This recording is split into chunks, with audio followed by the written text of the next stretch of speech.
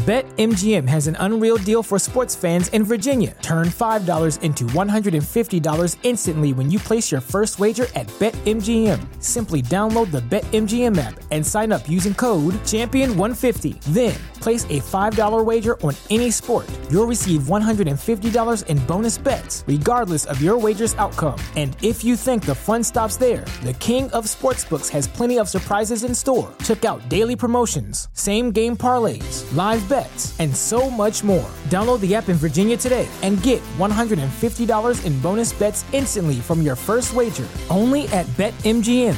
BetMGM and GameSense remind you to play responsibly. See BetMGM.com for terms. 21 plus only. Virginia only. New customer offer. Subject to eligibility requirements. Rewards are non-withdrawable bonus bets that expire in 7 days. Please gamble responsibly. Gambling problem? Call 1-800-GAMBLER. Promotional offer not available in Washington, D.C. At Parker, our purpose is simple. We want to make the world a better place by working more efficiently, by using more sustainable practices, by developing better technologies. We keep moving forward. With each new idea, innovation, and partnership, we're one step closer to fulfilling our purpose every single day. To find out more, visit parker.com/purpose. Parker, engineering your success. The following is brought to you by the Social Suplex Podcast Network. G'day world, this is the Sniper of the Skies, Robbie Eagles, and you are listening to Keeping It Strong Style. Yo, this is Rich Latta from One Nation Radio. This is brought to you by the Social Suplex Podcast Network. We present to you the Ace of Podcasts, Keeping It Strong Style. Let's go. It's the Ace of Podcasts, Keeping It Strong Style. Covering New Japan, they ready to hold it down. Jeremy Donovan and the young boy Josh. Come and hit a job out and bury all the frauds. From the Tokyo Dome over to the G1. Social Suplex is the network where we can get it done. I'ma chill and let them have it, cause this is just an intro. Keeping the strong style, 6 stars from the get-go, boy. Yeah, from Tampa Bay to the Tokyo Dome, this is Keeping It Strong Style with your hosts, Jeremy Donovan and the young boy Joshua Smith. And thank you for listening. Welcome to Keeping It Strong Style, the Ace of Podcasts on the Social Suplex Podcast Network. Jeremy Donovan here with the young boy Josh Smith and Josh from We Work Stiff. On today's show, we'll review the conclusion of World Tag League and cover all latest news in the world of New Japan Pro Wrestling. Please support our show by subscribing and following the Social Suplex Podcast Network or Keeping It Strong Style on the podcast app of your choice and leaving a rating and review. You can also get all the network's podcasts over at socialsuplex.com. Check out our Pro Wrestling Tees store, prowrestlingtees.com/socialsuplex. That's where you can get your official Keeping It Strong Style t-shirt. If you enjoy this podcast, please consider making a one-time or monthly donation by visiting socialsuplex.com/donate and click on the donate button under the Keeping It Strong Style logo. Josh, Stiff Josh, welcome to the show, man. Thank you. Thank you for having me. I very much appreciate the invite. Yeah, man. Jeremy didn't ask my approval. He just threw the invite out and then told me about it. I've heard you guys mention every now and again our show in relation to whether the Robbie interview or something like that. So I do appreciate the shout outs in the past. But yeah, now unfortunately I'm here now. So that's it. Yeah, I never thought I'd have another Josh who covers New Japan on the show with me. Yeah, right. Our worlds are colliding at this point. The confusion of multiple names. I thought we were over that now in pro wrestling. Haven't we just gotten past that? Yeah, Vince would not like this show. Vince wouldn't like this show for a lot of reasons. Yeah, so to avoid any confusion for me, I'm going to call We Work Stiff Josh, and then young boy. So why don't you just call him? I mean, you can call him Stiff Josh. That sounds a bit objectifying, but you could just call him Josh. You usually just refer to me as young boy anyways. It's not like I'm going to get confused about who you're talking about. Yeah, we'll see. We'll see how it goes. Got to get that moniker over, brother. Once again, one of my suggestions is shot down by the boss. Okay. Hey, I'm just trying to get his branding out there. You know, they have the whole, the Stiff fan club, the Stiffy awards. Got to make sure people know what we're talking with here. Thank you. Yeah, appreciate it. Very much appreciate it. Shouting out the Stiffies. Thank you very much for that. Yeah. This is before we jump into questions, a couple things. Number one, this is the first time we've had lots of people that cover Puroresu as a whole on the show, but we've never had an exclusive New Japan podcaster from a different show come onto our show. So this is actually a first time ever.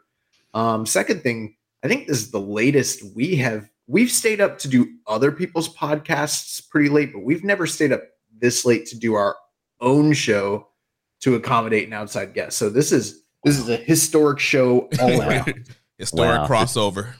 Yeah, building me up very. That's great. So I could be, if I fail, then we all know it's a monumental failure here. But no, I do appreciate it. Obviously, I do appreciate the fact that it's an Australian podcast. I think the reason it works in that sense of you sort of inviting, another exclusive New Japan podcast across is that I think that there's space in the landscape for other shows if they are covering it in, I think, their own ways. And I think that's kind of what we tried to do when we sort of built the show, was like, we're not here to replicate what's already in the space. It's like, let's complement it. And I think that's from the feedback I get from listeners that listen to our show and your show, that tends to be the feedback, is like, it's two sides of the same coin, Yeah, like we were talking before we recorded, there's been so many listeners that are like, man, yeah, our worlds are collided. I listen to both these shows. It's pretty cool that you guys are, teaming up together. So, yeah, it's very interesting to see how, different podcasts kind of work within the same space.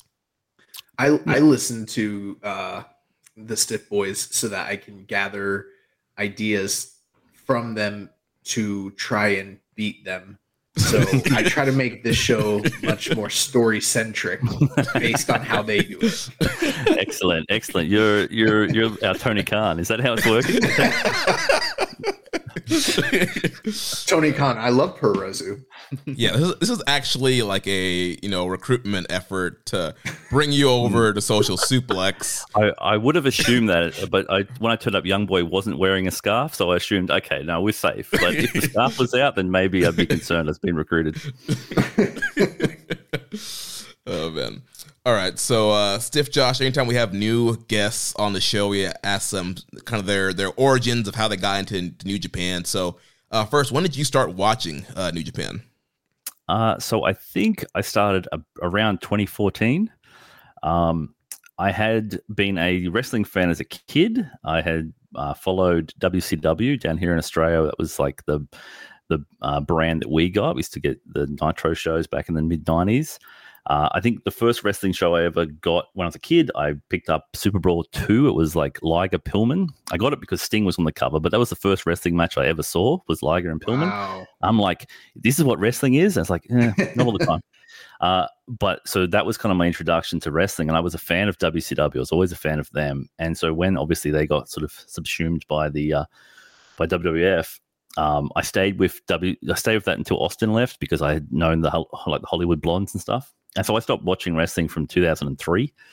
And I went away for like a decade, and I was always checking in with like TNA. I sort of check in with the Challenger brand. I was like, I just want something. I want an alternative. That if WCW was this kind of like Southern, sincere pro wrestling to the point of corniness, but they were always a different type of pro wrestling. It wasn't sort of these over the top sort of character driven things, or this larger than life kind of vision. It was like, just real in the sense of how it was presented, even to the point of like embarrassing at times, but Southern style pro wrestling, I guess I was kind of brought up on. And so then around like 2013, 2014, I started like getting nostalgic for wrestling, started watching like documentaries.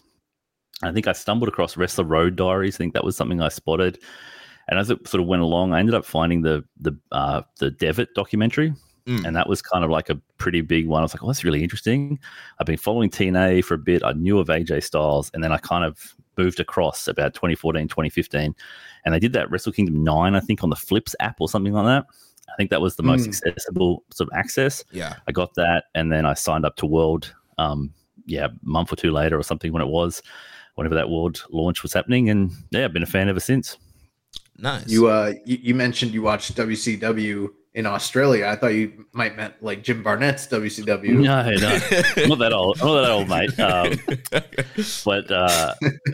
But no, it was, like I said, it was the only thing accessible at the time. Like, we didn't have TV like you have in the States. So we got it ironically, we got it at 6:05 on a Saturday.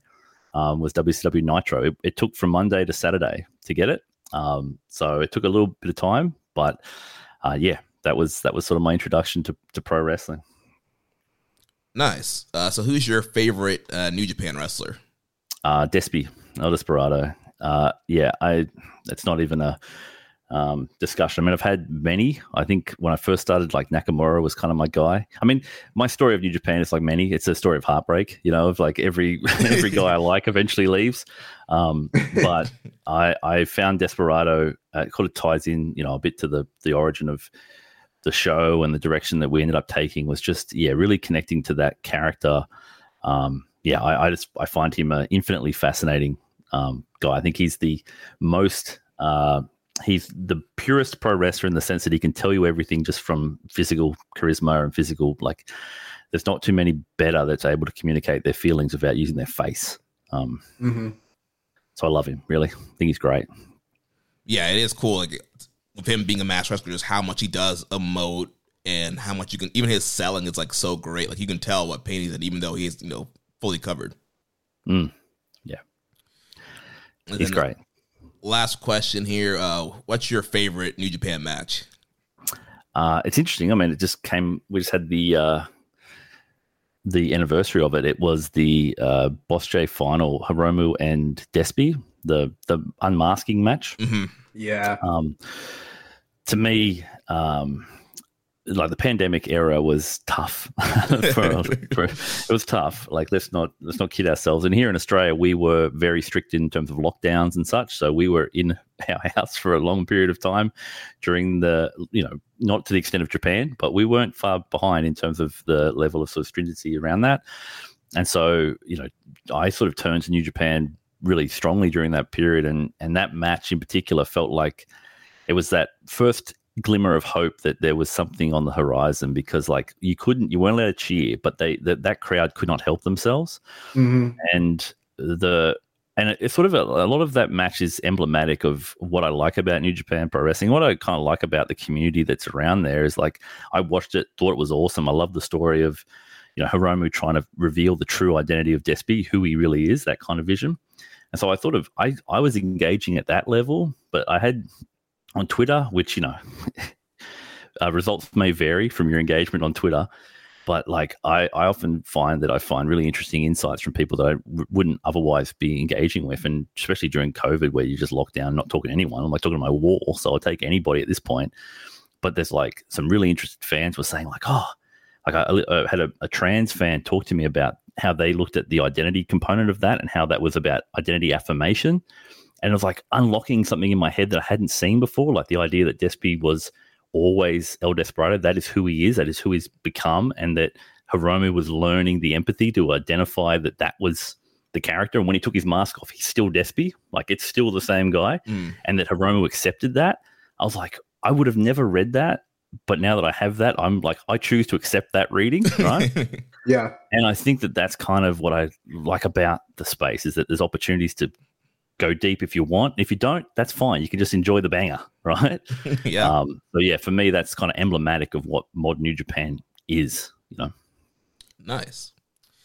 All right, before we jump into World Tag League, we did have a question from mutual listener, Rambone Slam Pig. He says, I feel like Batman and Superman are teaming up this week.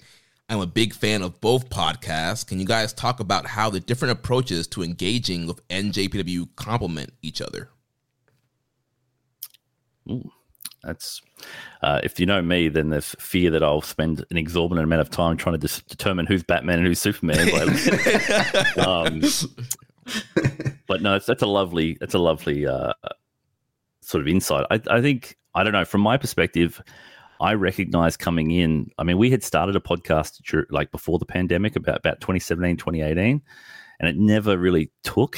Like we were, Dave and I were kind of just, and Red at the time, we were just kind of trying to, I said, grow interest in New Japan, because we'd like discovered this thing like an oasis in the desert. Like, oh, if you're a wrestling fan that might be disillusioned with Western pro wrestling, whatever, here's an option.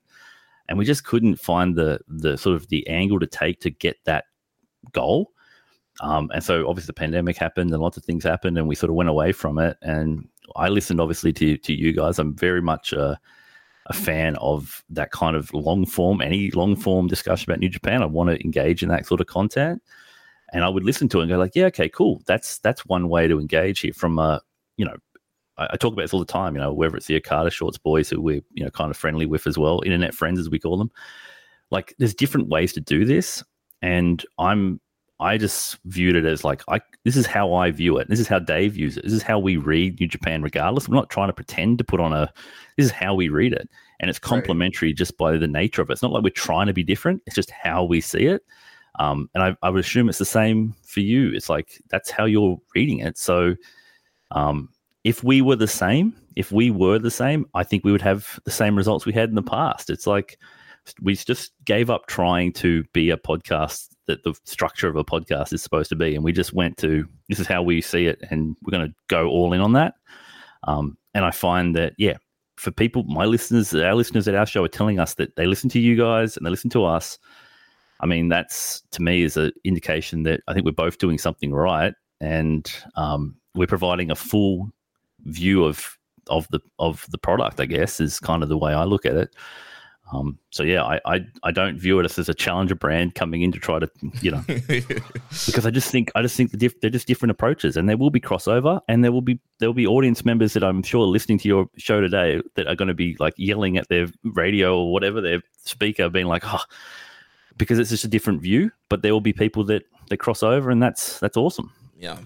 One thing that I hate that you guys do, and it's a jealousy aspect, is, me and Jeremy, we have other interests outside of New Japan. Rarely does it make its way into the show because we just kind of hone in on the nerdy aspects of our, insular star ratings and reviews and blah, blah, blah. But like, I'm a huge cinephile. I don't even talk about it very often here on the show. And then you guys have the idea and the audacity to, have these incredible, parody posters that you guys post for your episodes. And I'm like, why the fuck didn't we ever think to, and now we can't do it because if we do it, we're copying you guys. And I just hate it. And I don't like it at all, but it's pretty freaking awesome.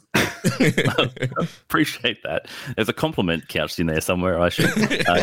No, I think that's, end of the day, like, look, we've sort of run headfirst into all of the tropes of like cinema, or storytelling. It's like, these are things that you just don't want to be associated with in terms of the pro wrestling discourse. But I think we're just like, this is who we are. This is how we read the stuff. This is how we find a relationship to things, movies, and understanding the medium, and not trying to compare it to film, but using it as a parallel to help us understand.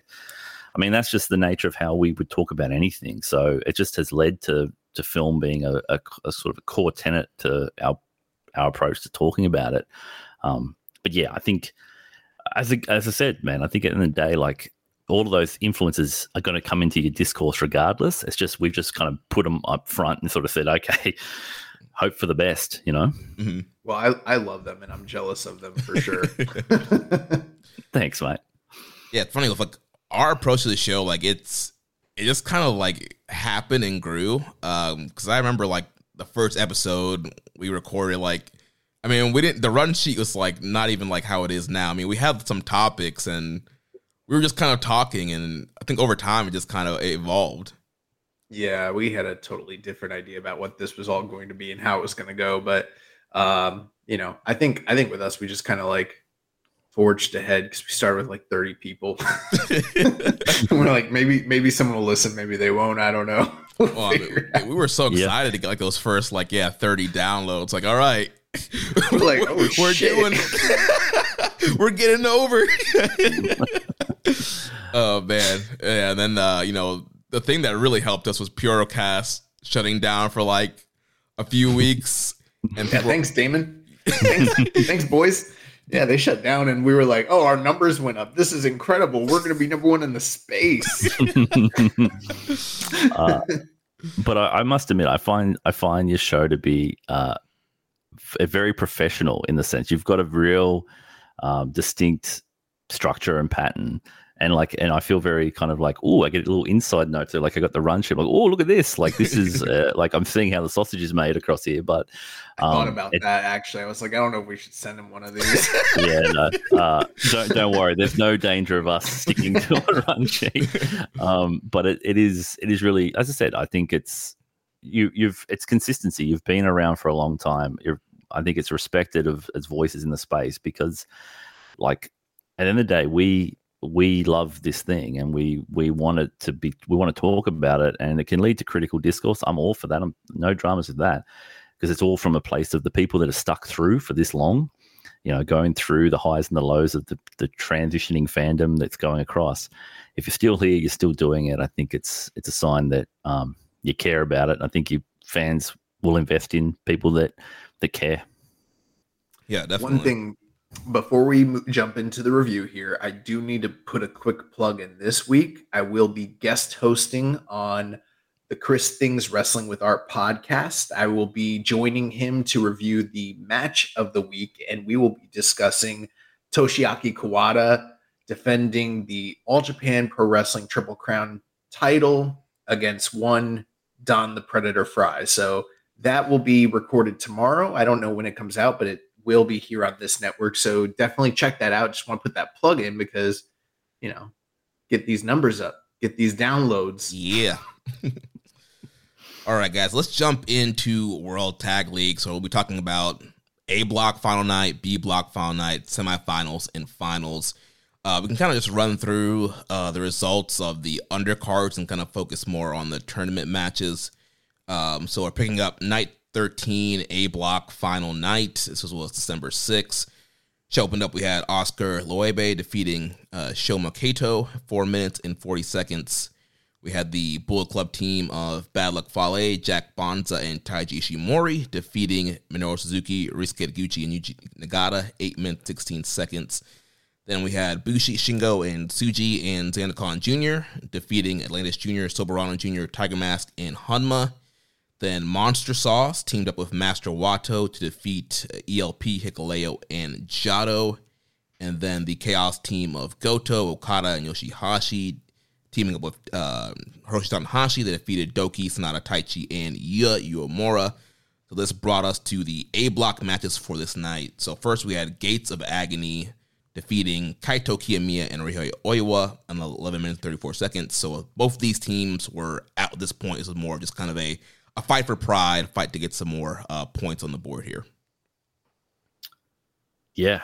I mean, I think when we're sort of going into this point, I was like, yeah, this is just another showcase, I guess, for these teams. Who's going to be the outsider in this space that's going to be booked the strongest? I heard you last week talking about the Gates of Agony and their sort of positioning in this tournament. I think as we sort of go along, there's sort of discussion points to be had in regards to them. But I think at the end of the day, like this is just an opportunity to sort of see them in this space, another opportunity for them to showcase their meaty men kind of approach. And yeah, you know a team, that kind of keeps the running sort of direction for that group. But yeah, I think, that group with Oiwa and Kiyomiya, I think Oiwa being able to be the guy that's there to take the falls and sort of insulate Kaito to some extent was a benefit in this tournament. And yeah, I think, as I said, pretty much whatever I was thinking about this match became quite redundant or overshadowed pretty soon after it, as the card went on. So it's one of those ones where it's like, yep, just giving them a performance on the end to, the gold watch kind of match. Here you go. One has to wonder what Swerve has to say to these boys when they get back to the U.S. And one has to wonder what kind of hell Kano is going to give to Kiyomiya once he gets back into the green mat. So that's all I'm going to put it there. Two sides of the same coin, 4 points each, 2 wins, failures. All right. Shinny Han. Booking these boys like losers to restore the feeling. You know what I'm saying? Yeah. Yeah. And to some extent, you're right. You're right. There's a bit of that where, especially Gates of Agony, I think it's like, what purpose do they serve? I guess that's the question when you sort of see their results. But if you look at it, it's like, okay, are they like in the broader landscape, where do they rank in the AEW Ring of Honor tag team hierarchy? Right. Are they commensurate with where Gabe Kidd and Alex Coughlin were last year? Perhaps. Mm-hmm. And the idea for the classic New Japan trophy booking model is, okay, your first tournament, you're coming in, you're not necessarily seen as a dominant team outside. They don't give them a lot, let's be real, but they get the match later with the Dream Team, I guess. But yeah, I think I was surprised by the result, but I think fundamentally they're there to serve a purpose, provide a diverse team that otherwise you can't really get in New Japan proper, I guess. But I was surprised by the overall results, to be fair. But I think in particular the Kaito Oiwa team, I think they certainly outperformed their record. But people just look at the records and go, disappointing. Yeah, I think obviously this was more about, actually for both teams, about experience. Obviously Oiwa still on excursion. This was him getting some experience in his first kind of league tournament.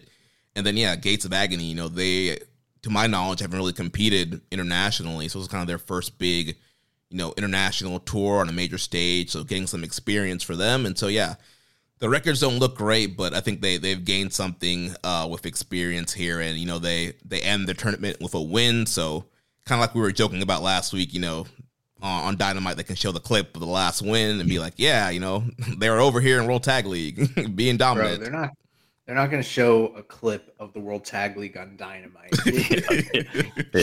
Odds of mentioning the Tag League beyond this point, like you get Nana sort of. They're in Japan, people. Yeah. Maybe at Ring of Honor Final Battle, when they do the pre-match video package, if there is one, there might be a 1-second clip of them hitting the Gates of Agony or whatever their finish is. That's about it. That's all you're getting, some B-roll. That's about all you're getting here. So yeah.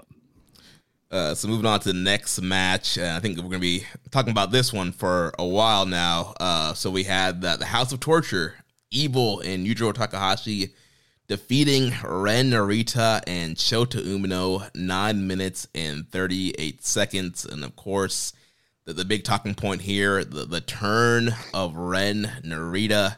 We had the documentary, all these interviews, the build, the strong style versus Team Nagata, the build of these guys becoming teammates and partners, and we learned about their backstory. And we mentioned last week, Umino, he ate 3 falls. He got the 3 wins, so everything was kind of make or break on him.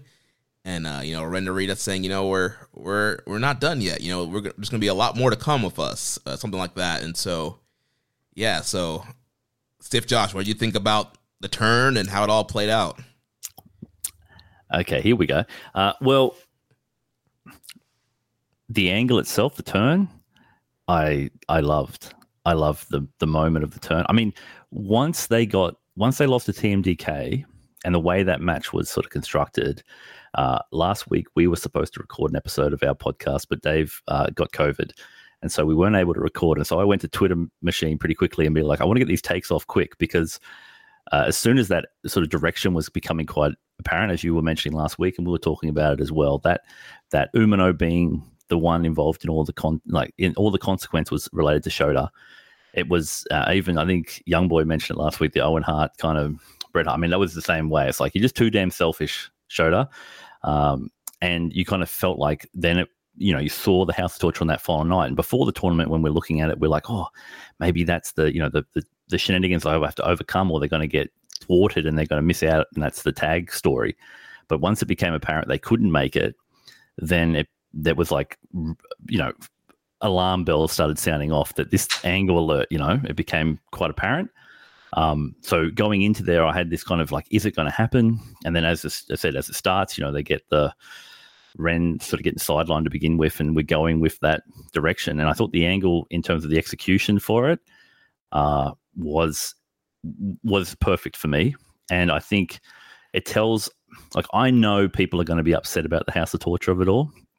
Everyone's quick to get off their hot takes, literally. But for me, the vision of the way they did the turn, like the way I engage with this is I try my best to avoid the outside discourse and the cloud that envelops that, and just sort of say, okay, what are they doing here? What's happening here?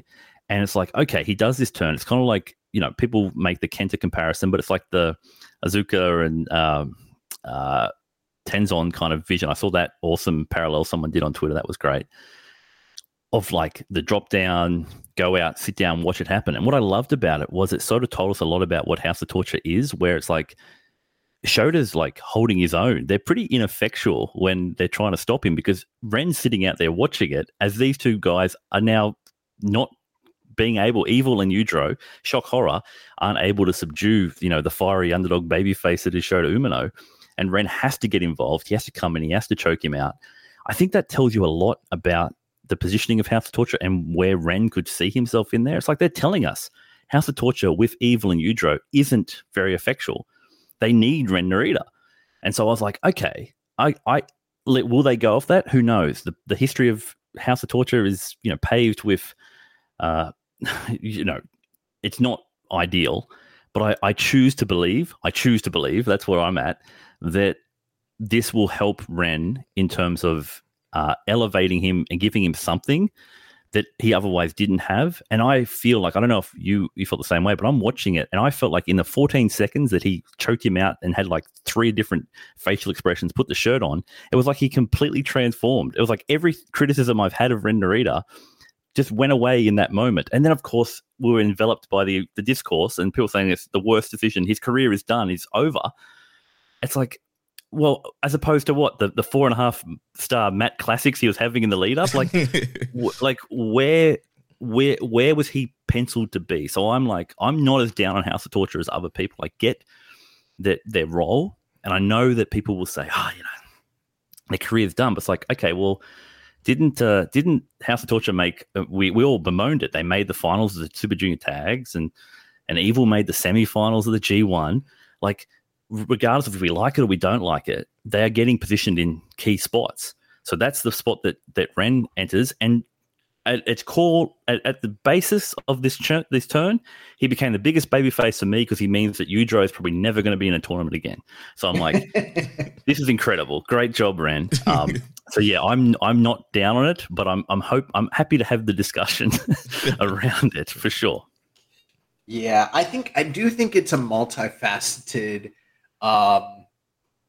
sort of issue, and it's very much of the ilk of the old adage, let's see how it plays out. The WWE fans love to throw that around, but the thing is sometimes there is truth to that. Sometimes you do have to have some patience to see how a planned angle or storyline plays out, and sometimes it sucks and sometimes it's great, sometimes it's in between.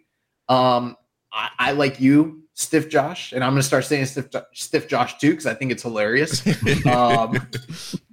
I too really enjoyed the actual angle itself. Like, it became very apparent once the House of Torture came down and hit Narita in the stomach, and then he was selling like he was dead.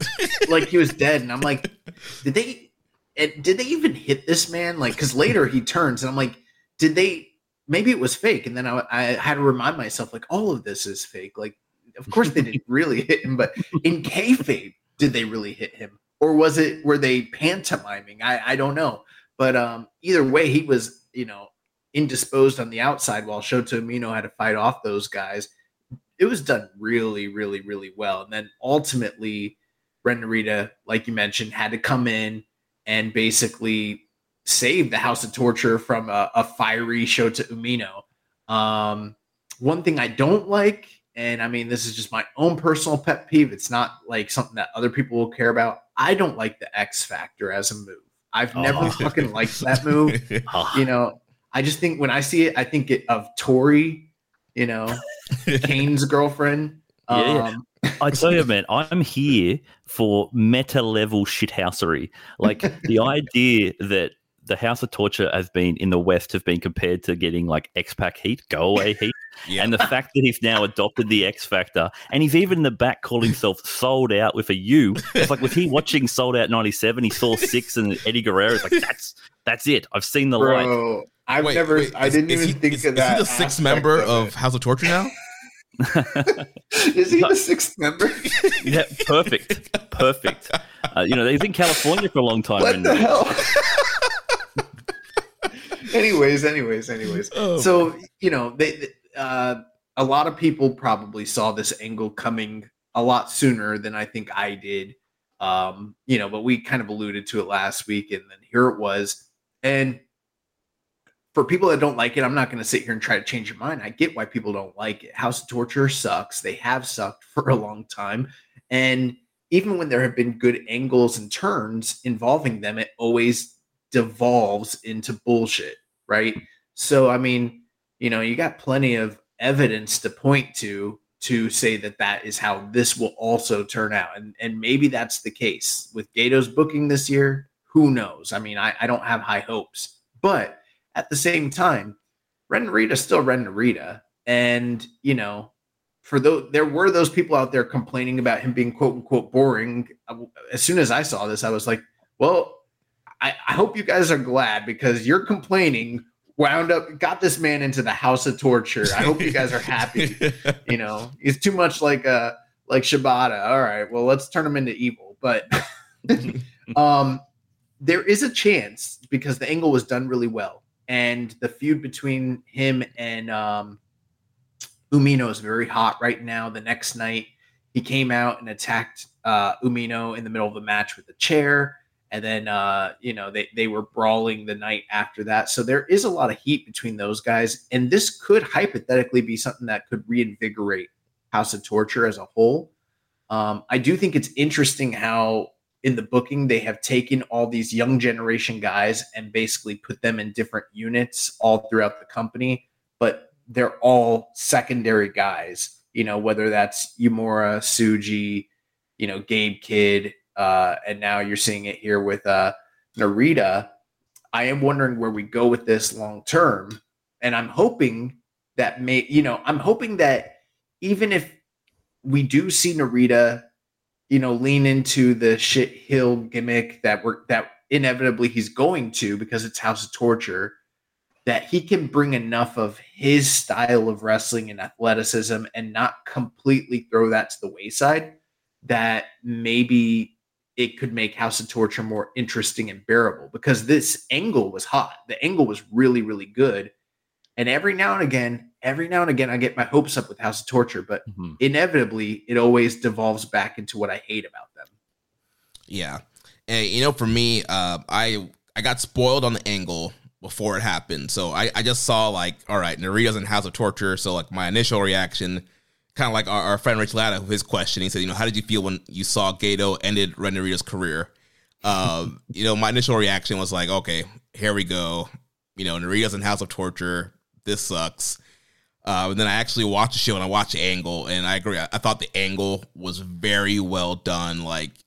Just the subtleness of Narita barely getting hit, being out for a long time, and then coming in, choking Umino out, like you mentioned, sitting down and watching the beating, and then putting the shirt on, and doing their version of the Too Sweet, the cigar thing, whatever they do. I thought it was not a cigar, Jeremy. Well, whatever it is, whatever they're smoking on. But yeah, I thought it was very well done. This will be an angle of the year, consideration for next year's award for our grading period. Thought it was really great done. And yeah, like you guys mentioned, people were complaining, Narita's so bland, he's boring, he's a Shibata knockoff. And, we were even talking last year he had a big singles match in the Dome against Zack Sabre, and now he's nowhere to be found on the Dome card. And the year before he faced Shibata in that exhibition match. And so it kind of seemed like his stock was dropping, but now you have this whole heel turn. And I think, Young Boy and I have said from the time we first saw Narita in a lot of those Young Lion Cups and Young Lion matches, this guy looks like he's going to be a heel. Look at his face, look at his mannerisms. He's going to be a great heel. And so I think the turn makes sense. I think him being a heel makes sense. And this does kind of add some heat to this Umino Narita feud. And, hopefully they will have a singles match at the Tokyo Dome. My one concern is this going to be another Show situation? Show, but before Show turned, he was a top prospect. He was having all these great junior matches. He was having the great matches against Shingo. And people were like, yeah, Show is the next ace of the junior division. Let's get him up to heavyweight, get him in G1s. And, there seemed to be a really bright future, and everybody liked Show over Yo, and Shawn Michaels, Marty Jannetty. And then he joined House of Torture, and he just has not been the same. So I'm hoping, like you mentioned, young boy, that even though we know the shenanigans are going to be there, that the great wrestling from Ren Narita will still come through and shine. And I do think there is money to kind of having these guys on the opposite side of the fence. Yeah, I agree. I also think the last two turns with Uncle Nobu, with Kanemaru doing the turn as well, I think there's indications that, you saw the way, I personally felt like if you compared the tag league runs, that Sho and Kanemaru's junior tag league run was the shenanigans were there, but they were toned down relative to what we've seen in the past, especially compared to what we saw in the heavy tag. I thought that, it's pretty clear they knew that they needed more than two guys when Yujiro was there. So I have a little bit of hope. And I guess with Sho, I was like everyone as well. Like, I thought this guy was like, it was like mini Shingo kind of vision. But I also think that there's something about Sho. Say what you want about the man. I think he really likes this positioning. He goes all in, like shenanigans. It's literally shenanigans. He has his own way, his own approach. His King of Pro Wrestling stipulations were singular. So there, it feels like I understand we're losing the great matches, and I get that, but who knows where that will lead? Perhaps, I don't know, and maybe he'll never be what people want him to be. But I think with House of Torture, there's some level of investment from domestic fans there at least. There has to be something in that space because it seems like, they find themselves in key spots. So whether we like it or not, it feels like, I'm with you, young boy, in terms of I hope that Ren Narita is more transformative to the House of Torture than the House of Torture are to him. Yeah, and I think, another great point that you had mentioned, Stiff Josh, which kind of answers MJSPR's question, which you believe is actually a step up for Narita. Like you mentioned, House of Torture is always kind of positioned in top spots, and it's always kind of like that heat thing, or we don't want to see them make it to the finals, or they get to a semifinals or finals, and we want to see them lose. And so they're always in key spots. And so I think this is a step up for Narita, because he's going to be a part of this group that's featured on every show. They get big spots. And I feel like when you're not in a real faction, I know he was part of Strong Style, but it was just kind of a trio. When you're not part of like an established faction, you kind of get lost in the shuffle sometimes in New Japan. It's a very faction-based promotion. And so I think him being in House of Torture, being in an actual faction, is going to benefit him more versus kind of just being in Strong Style with Suzuki and Despy. We saw how that went this year. Like, yeah, they were never six-man champs. They had some trios matches, but then he was just kind of lost in a shuffle after that. Positioning-wise, I think this could be beneficial for him for his spots on the card. They don't have 5 members, and he's the 6th man. He is the 5th man. Okay. All right, so he's 5, not 6. But yeah, I don't know. Like, that's the thing. I don't know if it's really an elevation. I think that there are some things you could point to in terms of his utilization throughout the past year to cast some doubt as to how management and the booking committee actually sees the potential in him and how they're going to slot him long term. But I am hoping that this, because he's on a parallel level currently to all of his other, what I don't know what the word is, but the guys that are of the same generation as him, that's a good sign. Because otherwise it might not be.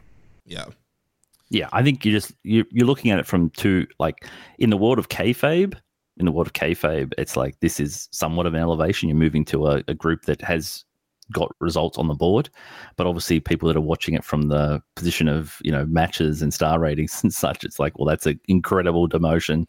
I'm not going to be watching him, that kind of thing. So it's really depending on the level of engagement and how you're going. But yeah, I think for me, it's something, and he's got something now that we can follow, and hopefully, as you said, I think Young Boy Wei, they're like I guess it's like his contemporaries. I guess is probably I feel like he hasn't been on that level, but he's been paired with them, and the conscious outside of the narrative story is he's not on that level, but they've introduced that a lot. He's only really ever looked great when he's with Shota.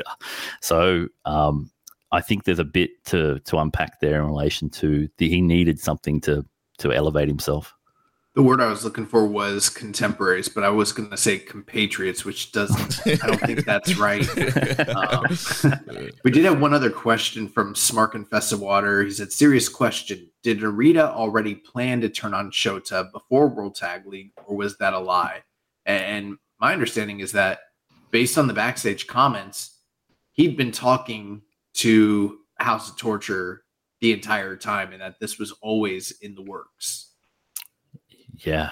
I you noted before, Jeremy, when you're talking about, you know, the strong style faction and their, you know, 6-man run. I mean, I make note that, you know, when Ren returned and he did that 6-man of strong style, it was against House of Torture, and he was very vocal about this idea. I'm going to change New Japan, and I'm going to get rid of this sort of bullshit. That was kind of his kind of framing of that, and it's almost like they can consciously go back to that and say, well, Ren tried. He tried to model the good Shibata approach, you know, this vision of strong style pro wrestling. But even that, like Shibata got angry, frustrated with the guys, and instead of joining House of Torture, he just left. You know, I'm out of here.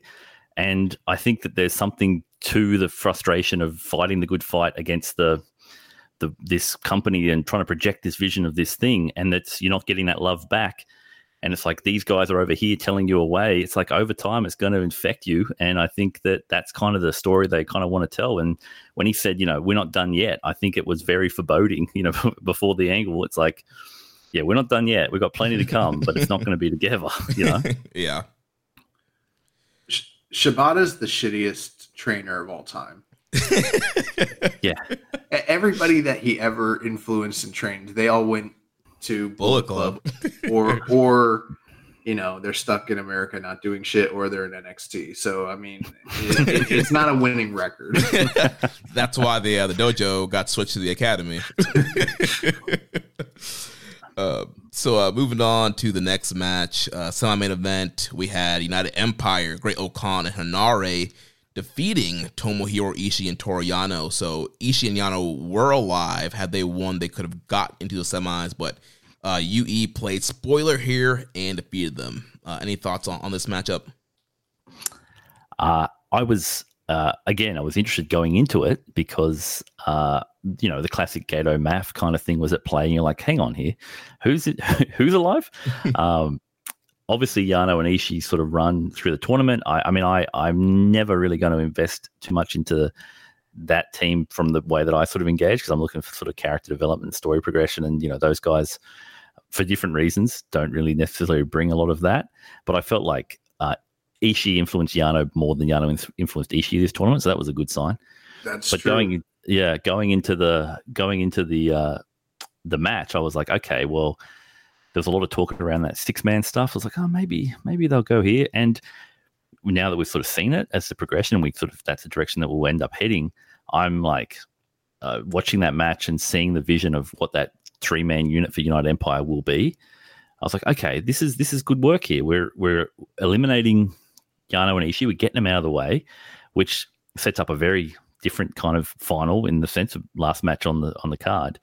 And for me, I felt like it gave a bit of impetus for, well, we want to come after Ishii. You know, that was kind of what I thought Ishii's role was going to be in this tour, was like, he's teaming up with Yano, okay, but whoever he's like getting beaten by is going to be consequential for that 6-man, and that seemed to be how it ended up panning out. So for me, I'm not going to be the type of person that's necessarily going to deconstruct the moves of the match. It's more the implications of the match, but I felt like I felt like the showcase was good. I thought Hanare and Ishii's interactions have been good. The bit of the board on board violence has been solid. I've enjoyed when they sort of pair up one against. So I'm like, oh, this is an interesting aesthetic. And yeah, I think it's with what we know about where United Empire is in limbo. I felt like that was a consequential enough victory at a key point to give them some momentum heading into the back end of the year. Yeah, always good to see the old Hanare Ishii rivalry re-sparked. Yeah. Okan Hanare, they're reading the tea leaves. Will's jumping ship, and they're looking around, and they're like, "Damn, we're not going to win this tag tournament. We better get some fucking gold, or who knows how much longer we might be able to stay in Shinihan." Well, what's the easiest way to get gold? 6-man tag team titles. That's always the easiest way. And so, they're looking at Team Hoff, and they're like, what's the weak link? Ishii. So they're going to take him out. They also, we're looking and they're like, oh, these Gates of Agony punks, those dudes only won 2 matches in the tournament. I'm pretty sure we can take them too. So they really don't care who it is. They're going to get a 6-man tag team title like they're the fucking Freebirds in 1983. They're doing this, all right? So that's what's happening. Yeah, I really enjoyed the match. Like you mentioned, Ishii and Hanare, it's always fun seeing those guys mix it up. That was a large part of, Hanare's kind of upbringing, and his, travels as a young lion was trying to beat Ishii, and that was kind of one of his first kind of big feuds in the company. So with him a little more established, it was cool seeing them back and forth. And yeah, he got the pin on Ishii hitting the Streets of Rage. So really fun matchup there. Yeah, knocking out Chaos, setting up a never 6-man title match. And so that brought us to the main event, which was the Bullet Club War Dogs of Alex Coughlin and Gabe Kidd defeating TMDK. So both teams were automatically in the semifinals due to Chaos being out. So they were fighting to see who was going to be first and second to kind of determine the seeding for the semifinals. So yeah, War Dogs get the win over here for TMDK. So they win the A block, get the A1 seed, and TMDK gets the A2 seed. What do you guys think about this matchup? Yeah, just after mentioning how, I'm not often talking about the matches and such, but this thing hummed. This was I really enjoyed this thing. And in the benefit of hindsight, it's like when I watched it live, I tweeted immediately. I got in my feelings. I'm like, oh, this is the best. And I think this might be the final. I was just in raptures because of the way that the match was set up and the way that obviously the way they engaged after it. But in hindsight, obviously that wasn't to be, but it felt like this was their final, we're going to go out here and show everyone just how good we can be, all 4 competitors. Mikey Nichols doing the moonsault. You could have knocked me out. You could have given me a million guesses, but I'm not thinking that's coming out. Obviously, I'm always going to stand for TMDK. We're very TMDK positive podcast down as our Australian representatives. They are sort of the forebearers of a lot of what we look to as Australians in terms of pro wrestling and their philosophy, and they're our cultural exports. Shane Haste in particular. Mm-hmm. If you want to understand what any tradesman down in Australia talks, looks, sounds, moves like, it's Shane Haste. But yeah, the way that match went, the kind of the chaos that ensued, their energies mix quite well between the War Dogs, who we often sort of describe on our show as kind of the sociopath and the psychopath. and they kind of have teamed up against, Mad and Hysterical. So it had this energy and this vibe of just propellant energy, and it was fast and it was stiff, and it was like you could tell they were working really hard. I'm not going to be able to deconstruct the moves per se, other than the things that were like, transcendent, flying Mikey. But for the most part, I just felt like, man, this is top level stuff where they made the tournament feel important because they're fighting for seeds.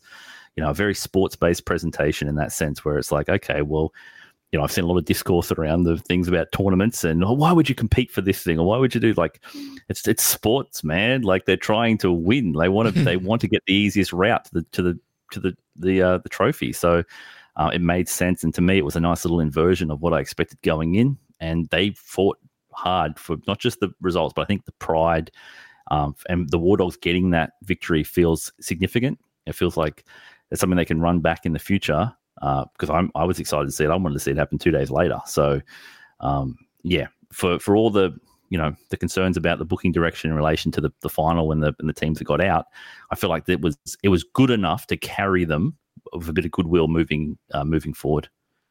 Yeah, I also enjoyed this match quite a bit. For me, I think that this match was in some ways emblematic of some of the problems in this tournament, in that some of the drama about the match was kind of gone because of the fact that both teams were going to go through no matter what, and you already knew that. But there were different scenarios that were still at play depending on the outcome. So it wasn't entirely frivolous, but the match itself was fantastic, regardless of whether or not some of the steam had been let out of the booking.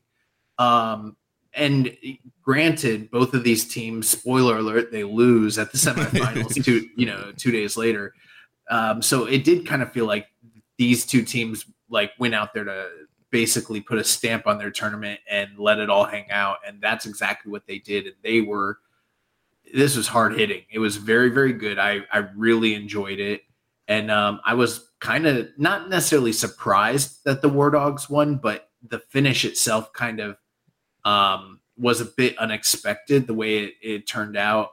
But yeah, I mean, I think it was Nichols that got pinned here, and I think he took two different pile driver variations. So pretty vicious finish there, got those guys out, and we move on.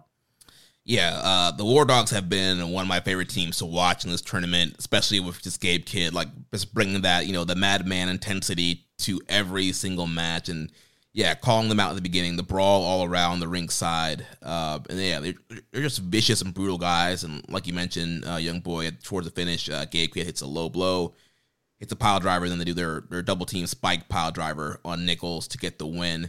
And yeah, I can understand, some people being disappointed about, all right, well, they're both already in, so why would we watch this? But I think, that competing for the seed is a very important thing. And, when I wrestled in high school, seeding was a big deal in tournaments, and, it was kind of based off your records. And I remember there was one tournament where somebody I faced, his coach, didn't go to, the seeding meeting, and so he should have been seated higher than me.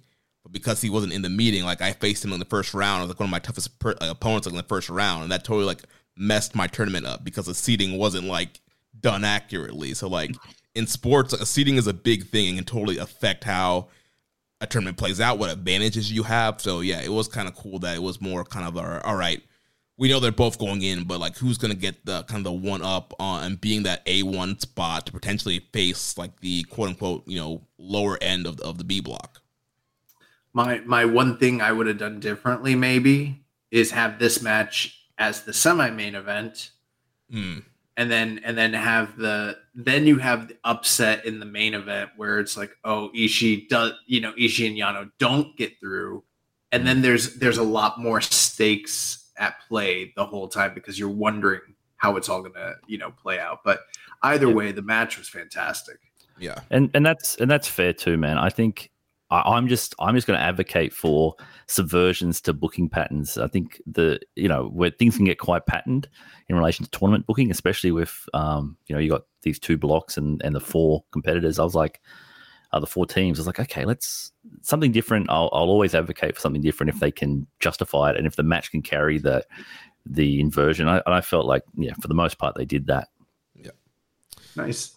Well, let's look at the second night B block finals from Miyakonjo City Hayamizu Sports Culture Center on December 7th. So we start off the pre-show. Doki defeated Shoma Kato 6 minutes and 16 seconds. The second match of the night, United Empire's Newman, Okan, and Hanari defeated the Gates of Agony along with Yuto Nakashima. House of Torture, Evil Show and Yujiro, along with Dick Togo and Kanemaru, they defeated Taguchi, Shota Umino, and Tiger Mask. That was the match aforementioned where Ren Narita ran out and hit Shota Umino in the back with the chair. Fourth match of the night, the cast team of Okada, Ishii, Yano, and Tanahashi defeated Kiyomiya, Oleg Bolton, Oiwa, and Tomoaki Hama. We don't have to spend a lot of time here, but we did get a bit a revival of the Okada Kiyomiya feud, and the tension in that match was pretty awesome. Yeah, I love it. They continue to kind of play that up, and seeing them mix it up again was great. Definitely. Moving on, Bullet Club team of Alex Coughlin, Gabe Kidd, and Taiji Ishimori. They defeated the TMDK team of Kosei Fujita, Mikey Nichols, and Shane Hayes. We did get a bit of pantomime behind the screen when I believe it was it was Mikey Nichols and Alex Coughlin. They fought behind the screen. Their shadows, pretty funny. Yeah. But jumping into tournament action, Jeremy, take it away. Yeah, so first B block match of the night, we had Suzuki and Nagata defeating the Rogue Army of Bad Luck Fale and Jack Bonza. So both these teams were already eliminated coming into the night. Again, fighting for pride, fighting for points, and Nagata trying to get a fist bump from Suzuki. Yeah, the never-ending story. I look, going into the tournament, this was one of my favorite story beats, was the Nagata Suzuki stuff. I just love, you spoke obviously the fireside chat video that they did for Shota and for Ren, but the video they put together for the Nagata Suzuki stuff was the goods. And it's a perfect encapsulation of what I like about sort of New Japan's approach to storytelling, I guess, is like, obviously, they're talking about their history as wrestlers at 16 or whatever, and the journalist was talking about them having a rivalry back to then. Now, obviously, there wasn't some, producer or agent or booker back then going, I've got an idea for this, let's tell a 40-year story. But it was like, this is the reality, right? This is the history, so we're going to leverage it and we're going to build off of it. And I just love what were they fighting for? It's like there's two philosophies in regards to pro wrestling, and each of them being too stubborn to acknowledge the other's vision of it. And I just love the parallel of that team throughout the tournament. And, I just feel like getting to track them and to see them being like the older version of what, Shota and Ren essentially were being paired as, through that 7-match series or whatever it was, to see them kind of almost spoiler alert. The idea is like, we can get together, but we're better as rivals. And that this kind of match kind of encapsulated that in the respect too, because, Nagata had gotten a win earlier in the tournament via roll-up, like that kind of approach to wrestling, and Suzuki gets a win here by dropping someone on their head. I just kind of like that they both were able to get a win each in the tournament and sort of say that each one of us have proven something. And that's kind of what I viewed their team. And I thought in this match, Bonza and Fale, obviously we're going to, again, as Australians, we're going to be advocating for Jack Bonza. He comes with a reputation, right? He comes with a reputation from the way that Australian fans engage with him. He's very much, people love to hate Jack Bonza down here. It's a fun part of going to a show is to just find new and creative ways to bury Bonza. But he sort of served, I think, from our position, he sort of served an important role as sort of going out there and given very little, obviously, in the position he was placed, but to sort of just showcase that, there's more to just Australian pro wrestling, more to just Peter Boyer than Robbie Eagles, because I think Robbie's kind of like an alien, like they view him as like he's a special one that's sort of come from here. So I felt Bonza in this tour and in this match, he just did everything that was kind of asked of him, which was constantly getting beaten up. And Fale, for what Fale is, I think he was fine this tournament. He was better than I expected. Granted, I didn't have high expectations, but yeah, the match itself was exactly kind of how I wanted to go, and I felt was if Bonza wanted to sort of prove himself in New Japan, he was pretty much blooded in this tournament, and this was kind of the crowning achievement of that with Suzuki. Nothing sort of gets you in there like getting dropped by Suzuki. So I thought it was for what it was worth. It was serviceable, World Tag League 2023, the year of motivated Fale. Might not have looked like it, but this is what motivated Fale looks like. Yeah, he wasn't wearing a pin me, pay me shirt, so he wasn't wearing a pin me, pay me shirt. He gave his all. He fought his fucking heart out. You know what I'm saying? But the thing with the Suzuki and Nagata, it's funny because last week Jeremy's like, I hate this story because these guys did, they didn't like each other at the beginning, and now they still hate each other. But that's not entirely the case. It seems as though Suzuki may have given a measure of respect to Nagata. The post-match comments seem to indicate that Nagata believes that they are going to ride this momentum and this wave of success by beating Jack Bonza and Fale. That's the first step in the road to them as a major tag team. Suzuki does not seem to be convinced of any of this whatsoever. I don't think he has any intention to continue to team with Nagata, but Nagata is convinced that this is his ticket. These guys are made for one another, and they're going to go on. But either way, it's been a fun story. It's kind of crazy that Narita and Umino is the tag team that didn't work out and broke up, and Suzuki and Nagata is the one ending on a happy note. So I didn't see that one coming, but that's what it is. Yeah.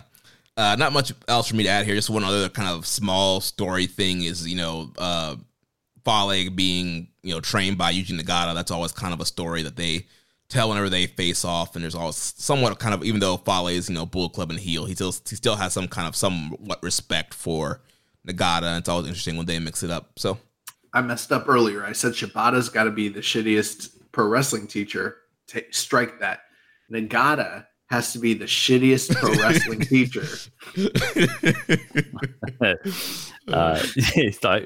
I'm not entirely sure about that, considering the recent crop that he's bringing up. But I do think you're right, Jeremy. It echoes the sort of the G1 match years ago, Nagata and Fale. And I before the tournament, I did say that if he was going to bring his working boots, we weren't sure if he still owned them. If he was going to bring them, he was going to bring it this match. And I think, but he surprised us for the tournament. I think he wanted to showcase, I guess, this Rogue Army vision for what he's doing, I guess, and provide sort of the gateway for that. And maybe our vision and hope is that he can step aside and now allow, the Caveman Uggs and your Phillip boys to find their way over.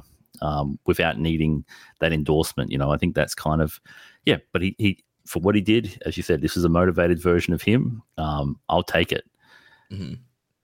So now following that, we had Atlantis Jr. and Soberano Jr. defeating Yota Tsuji and Xander Khan Jr. This was an awesome flippy-doo match. Yeah. Yeah.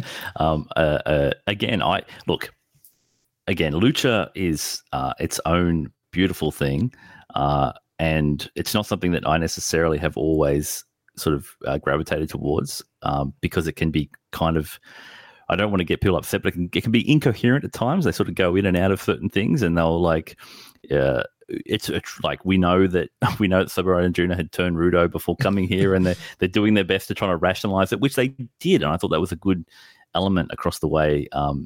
Where they kind of told the story. I know Charlton was kind of hitting at it, where it's like they're just both trying to get over, it kind of selfishly, and you sort of saw bits of that on the way.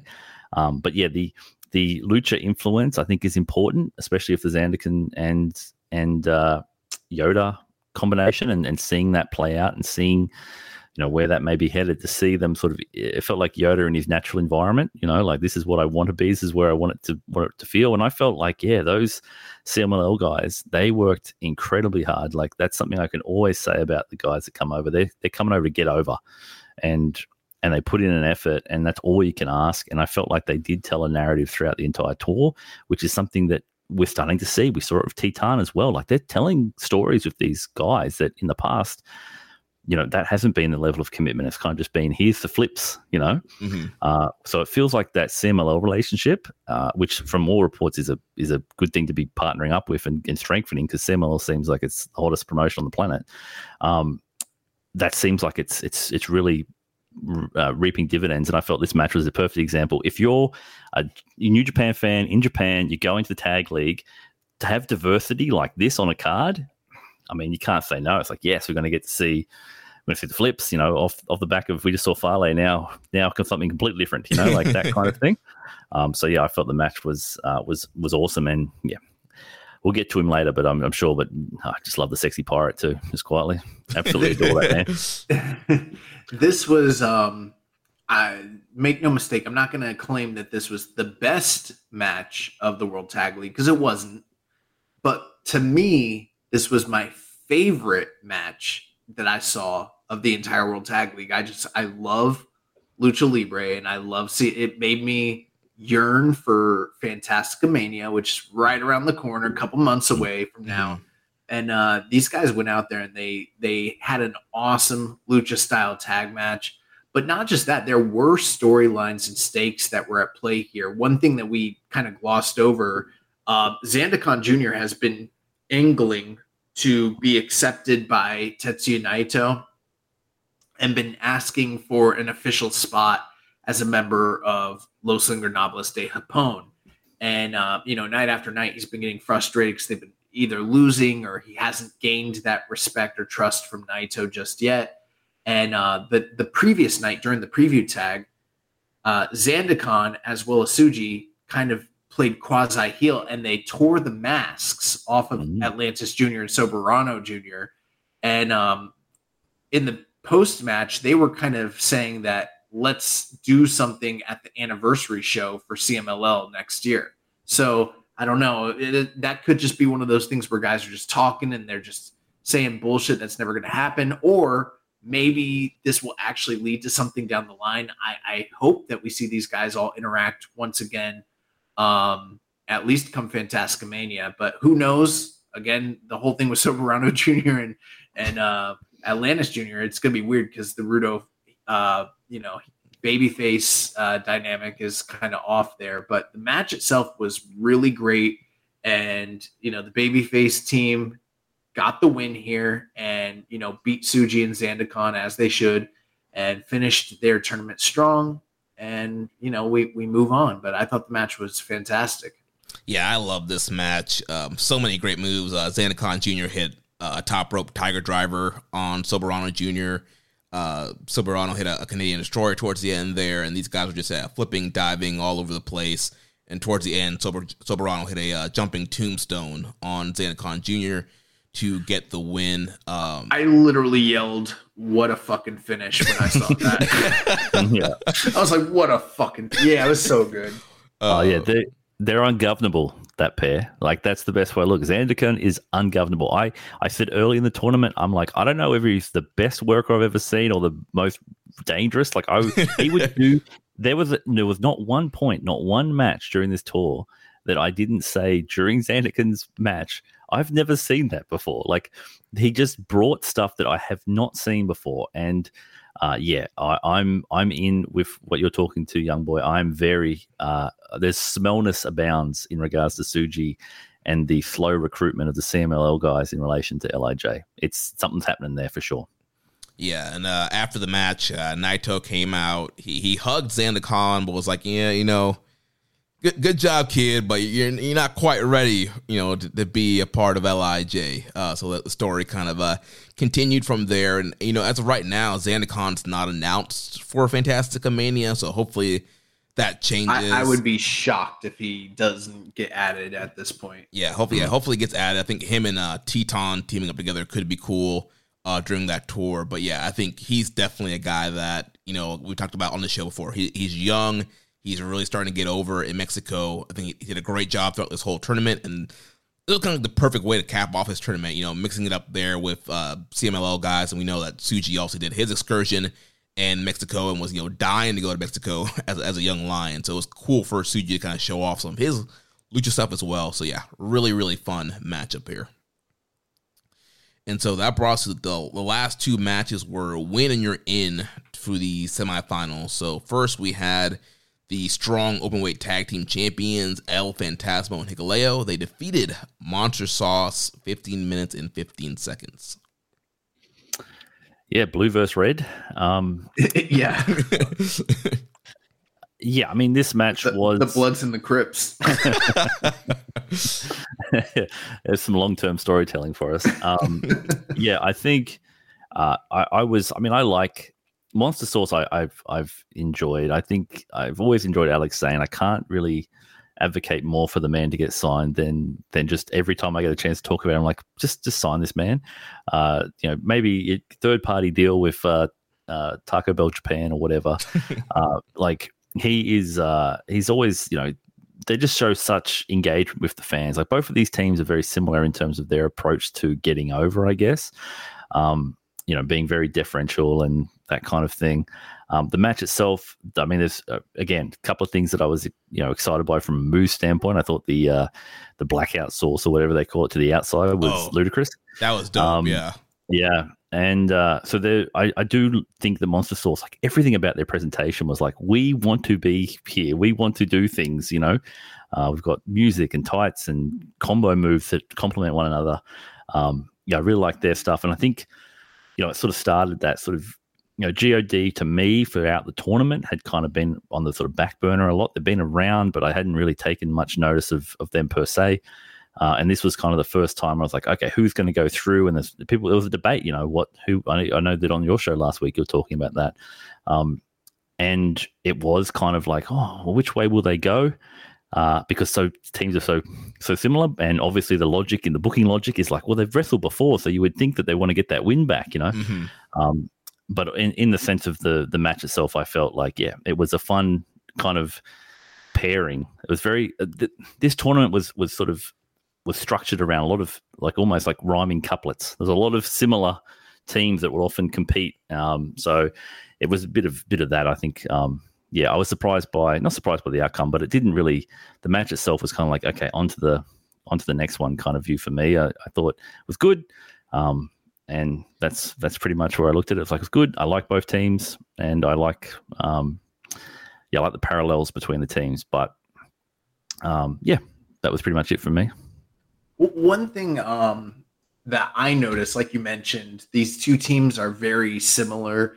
And I mean, not just the fact that they are color coordinated, but I mean, you've got, the smaller, more agile kind of athletic showman guy on each team. And then the larger kind of deceivingly agile monster to kind of, round out each team. And I thought that both teams complemented one another really well. The match was really great.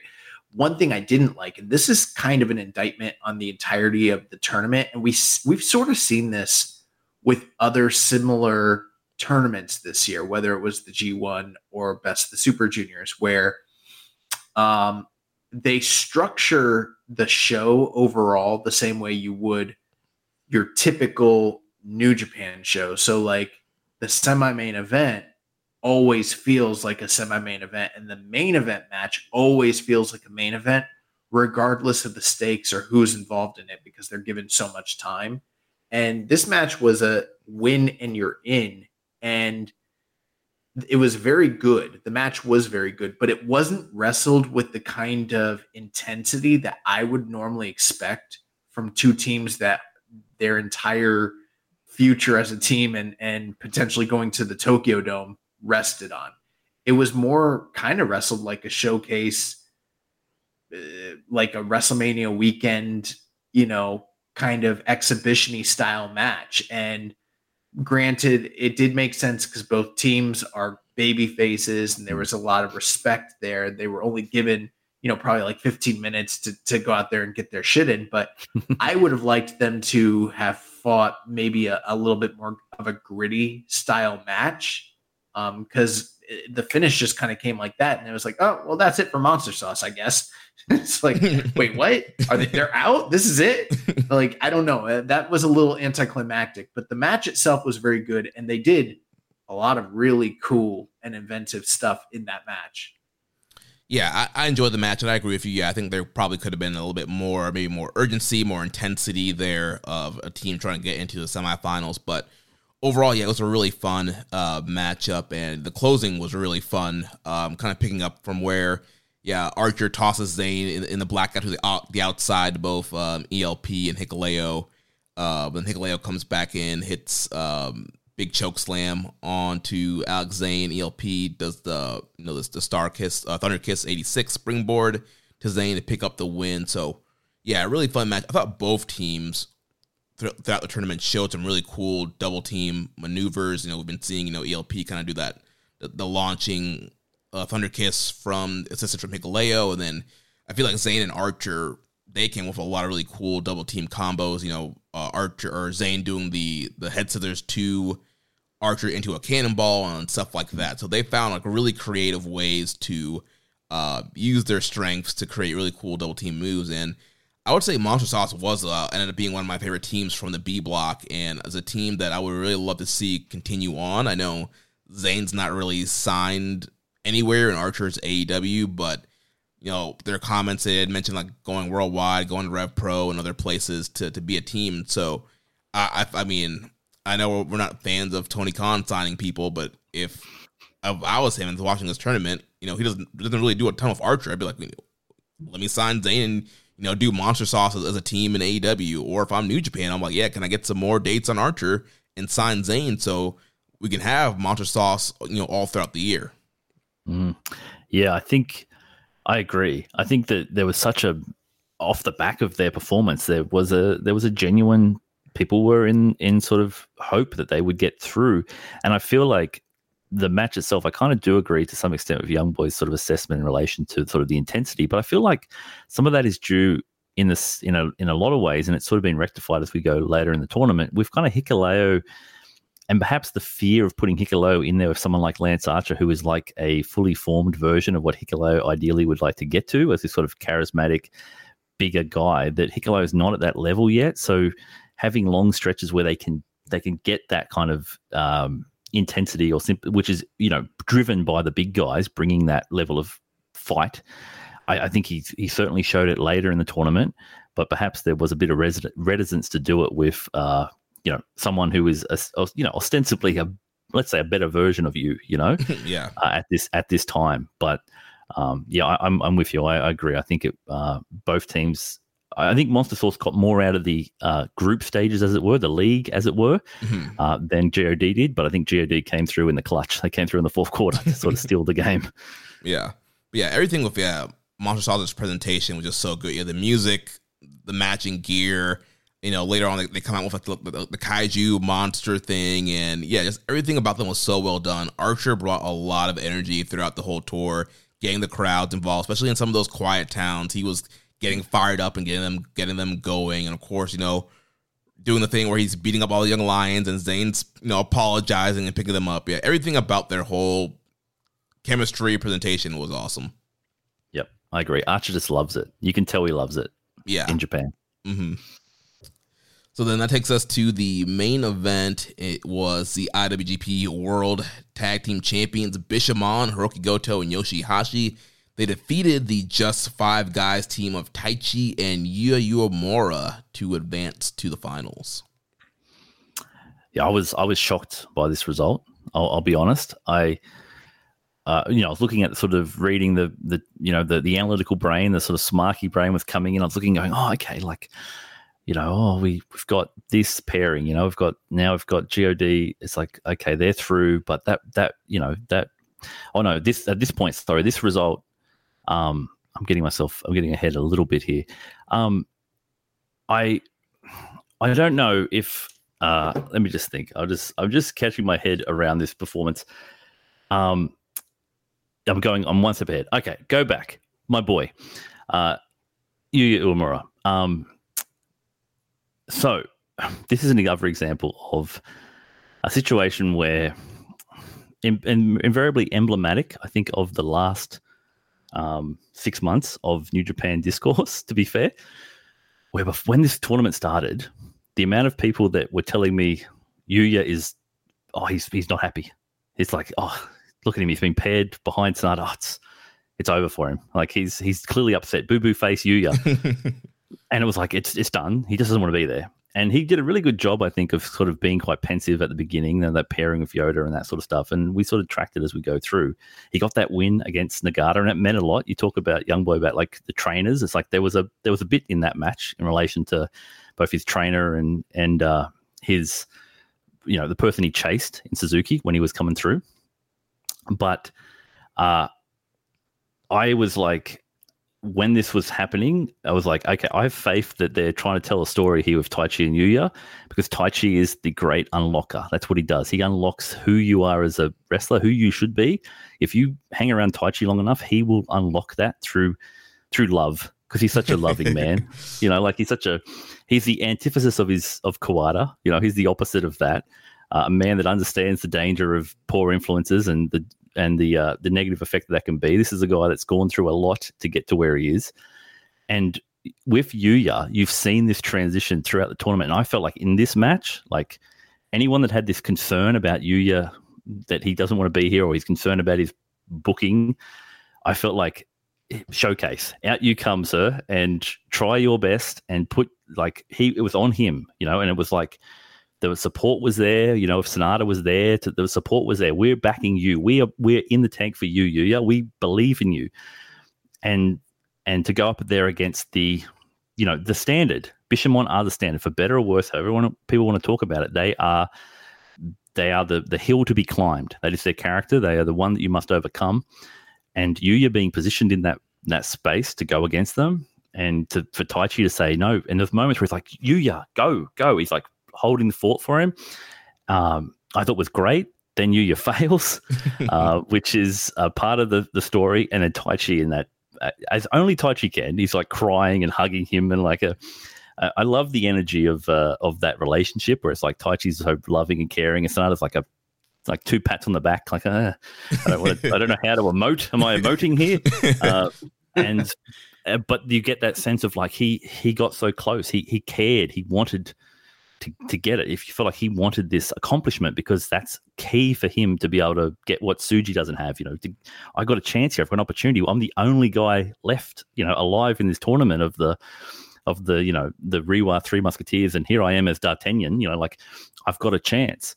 So I really love that they kind of built you to have this expectation of like, oh, they're going to do it, and there was a chance, because obviously Bishamon, you can always find different ways to get them. They're going to be there at Wrestle Kingdom, so there's always that thing in the back of your head. Maybe they'll push the just two guys.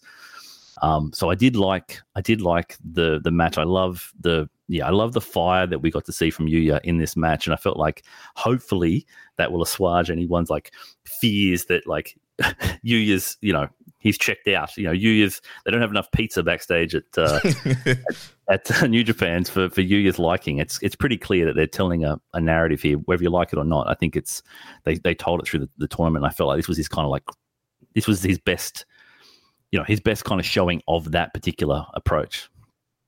Man, I knew that there were people talking about him having the unhappy face, but I guess we just have such a curated timeline. I didn't know that there was like people that thought that this was like a Sasha Banks gonna drop the title sort of thing. I think what the issue is, mate, quite honestly, like I get this rap of being quite positive. I'm just more optimistic. And so as a consequence on Twitter, I'll get random DMs of people trying to tell me from like inside information, oh, you actually know this, really? You might be saying that, but like you're wrong because I know this. And it's like, frankly, I don't care about the outside of the story stuff. I'm telling you what I'm seeing on the screen here, I wouldn't be surprised if we know some of those same DM droppers. Well, I think man, the thing is with Yuya, we always joke about, social suplex are always ahead. Well, I think people that they're trying to be ahead on stuff sometimes. They're like, oh, clearly they're looking for any sign to try and be the first ones to kind of be ahead of a trend or a new story. And they're like, oh yeah, he clearly looks unhappy, unmotivated, and Yuya's been working people this whole time. His Impact run, people. Oh yeah, he's leaving New Japan. He's signing with Impact. He took it out of his Twitter bio. He's tweeting his calendar's open. He's looking for bookings and stuff like that. And yeah, I think it's all part of a bigger story they're telling with him. And Christopher Daniels beat him out of the company, bro. One thing I will say about Yumura though, he needs to really, really rethink his fucking intro gear, because he looks like broke Elvis, and it's awful. I don't know who told him that was a tight fit, but it's not. Like, it's not at all. He's a big fan of the flying Elvises. I don't know. It sucks. But the match itself was pretty good. Bishamon, they got the job done. Proving me entirely wrong. One aspect of the possibilities of who might be going to the semifinals and then even further, like the finals, we didn't necessarily discuss last week that the cultural aspect of who was involved in these deciding matches. And when you look at the way that New Japan books, they almost always are going to have at least one, if not entirely a domestic tag team, or at least one member that's domestic. And realistically, these two teams ended up being those domestic possibilities for them culturally. And sure, Just Five Guys, Taichi and Yumura, they could have gone to a final potentially, but they definitely weren't going to win the tournament, in my estimation. And if I had thought about it from that aspect prior to last week's recording, I probably would have been a lot stronger on the idea that Bishamon was going to win this. And then, because I don't remember what we predicted last week, but I don't know if I said Bishamon was going through or not, but it would have made more sense if I'd realized like they're the only domestic tag team that can pretty much win this thing anyways. So I had kind of forgotten about that, but I don't know where they're going with Just Five Guys and the fallout of this. You know, I think that Stiff Josh, you had some great insights there. And I'm, again, very similarly to the way I'm looking at Tsuji and Umino and Narita and Gabe Kidd and all those guys. Like, I don't know what the future holds for them. I guess maybe this next year we're going to find some of that stuff out. But Uemura is firmly planted in Just Five Guys at this point. And, you know, all those guys kind of seem to be, aside from Umino, kind of like at this like I don't want to say stale, but they're sort of just at a measured point where they're not on the Wrestle Kingdom card. We don't know what's happening next. They've all faced their own trials and tribulations and, you know, failures. And next year probably seems to be like maybe setting the stage for something to happen for each of those guys. Yeah. Mm-hmm. BetMGM has an unreal deal for sports fans in Virginia. Turn $5 into $150 instantly when you place your first wager at BetMGM. Simply download the BetMGM app and sign up using code Champion150. Then, place a $5 wager on any sport. You'll receive $150 in bonus bets, regardless of your wager's outcome. And if you think the fun stops there, the King of Sportsbooks has plenty of surprises in store. Check out daily promotions, same-game parlays, live bets, and so much more. Download the app in Virginia today and get $150 in bonus bets instantly from your first wager. Only at BetMGM. BetMGM and GameSense remind you to play responsibly. See BetMGM.com for terms. 21 plus only. Virginia only. New customer offer. Subject to eligibility requirements. Rewards are non-withdrawable bonus bets that expire in 7 days. Please gamble responsibly. Gambling problem? Call 1-800-GAMBLER. Promotional offer not available in Washington, D.C. Yeah, I also enjoyed the matchup. I think another thing that we overlooked last week in the predictions was the fact that, you know, Bishamon, that they've won 2 World Tag Leagues, and Gato loves booking potential three-peats or, you know, people winning, you know, tournaments multiple times in a row. And even just the story of it. Right, so they could have gone and failed. And it's like, oh, they're going for the three-peat. And that's something I think we overlooked because we were so focused on, all right, these guys are the champions. The champions never win. We're trying to set up challengers for the Tokyo. That's not what it was. I was focused on, I don't want to fucking see another rematch and then another rematch. That's where I was. It was all personal to me. Yeah, I think on our show, Dave had mentioned it to me. He sort of compared Bishamon to Okada of the tags. He said, although they're twice as many as half as pretty, but the idea of like their character, they're still like, that's, I've often been hard. It's been hard for me to warm to Bishamon over the time because it's like, what I'm like, yeah, they'll put on solid matches, but what am I investing in? And what I've kind of come to realize is that they're like Okada, like at the top level where they are the final boss. They are the hill to climb, the mountain to overcome. And in order to affirm that identity, to have that character, they need accomplishment. That's like literally the driving narrative for them. It's like they need accomplishments, and to give them, you know, that's the thinking. It's like you sort of discount them, but you realize like, no, they're really going to push this to the nth degree, that they are the, you know, the tag team of the modern era of New Japan Pro Wrestling. They are the standard. That was kind of, sort of slipped a lot of our minds when we're thinking about the direction that they're going to go.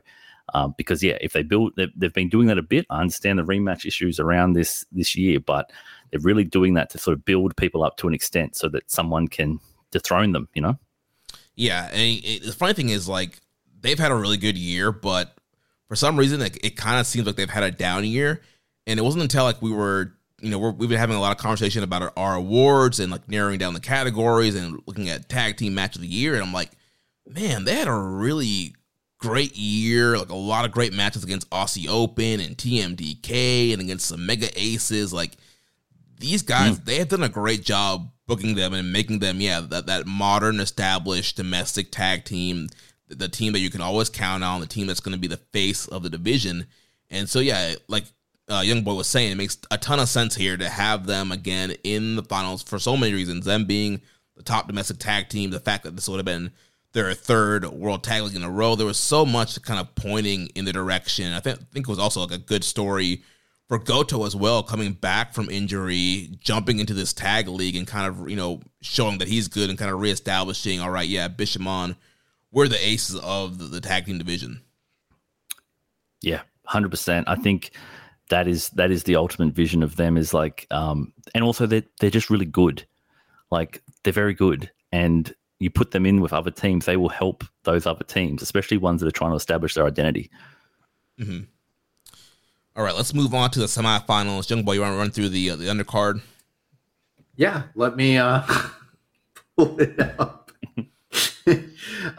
So the undercard here on the 5th, on December the 8th, City Makazono Arena in Kirishima. We had pre-show Oleg Bolton defeated Katsuya Murashima. The Bullet Club team of Fale, Bonza, Ishimori, they defeated Wato, Luebe, and Nakashima. Third match of the night, Suzuki, along with Monster Sauce, defeated the United Empire's Callum Newman, Great-O-Khan, and Hanare. Fourth match of the night, Evil, Sho, and Kanemaru defeated Keito Kiyomiya, Oiwa, and Taguchi. The fifth match of the night was a 43-second match where we were supposed to get Ren Narita and Yujiro Takahashi taking on Shota Umino and Tomoaki Hanma.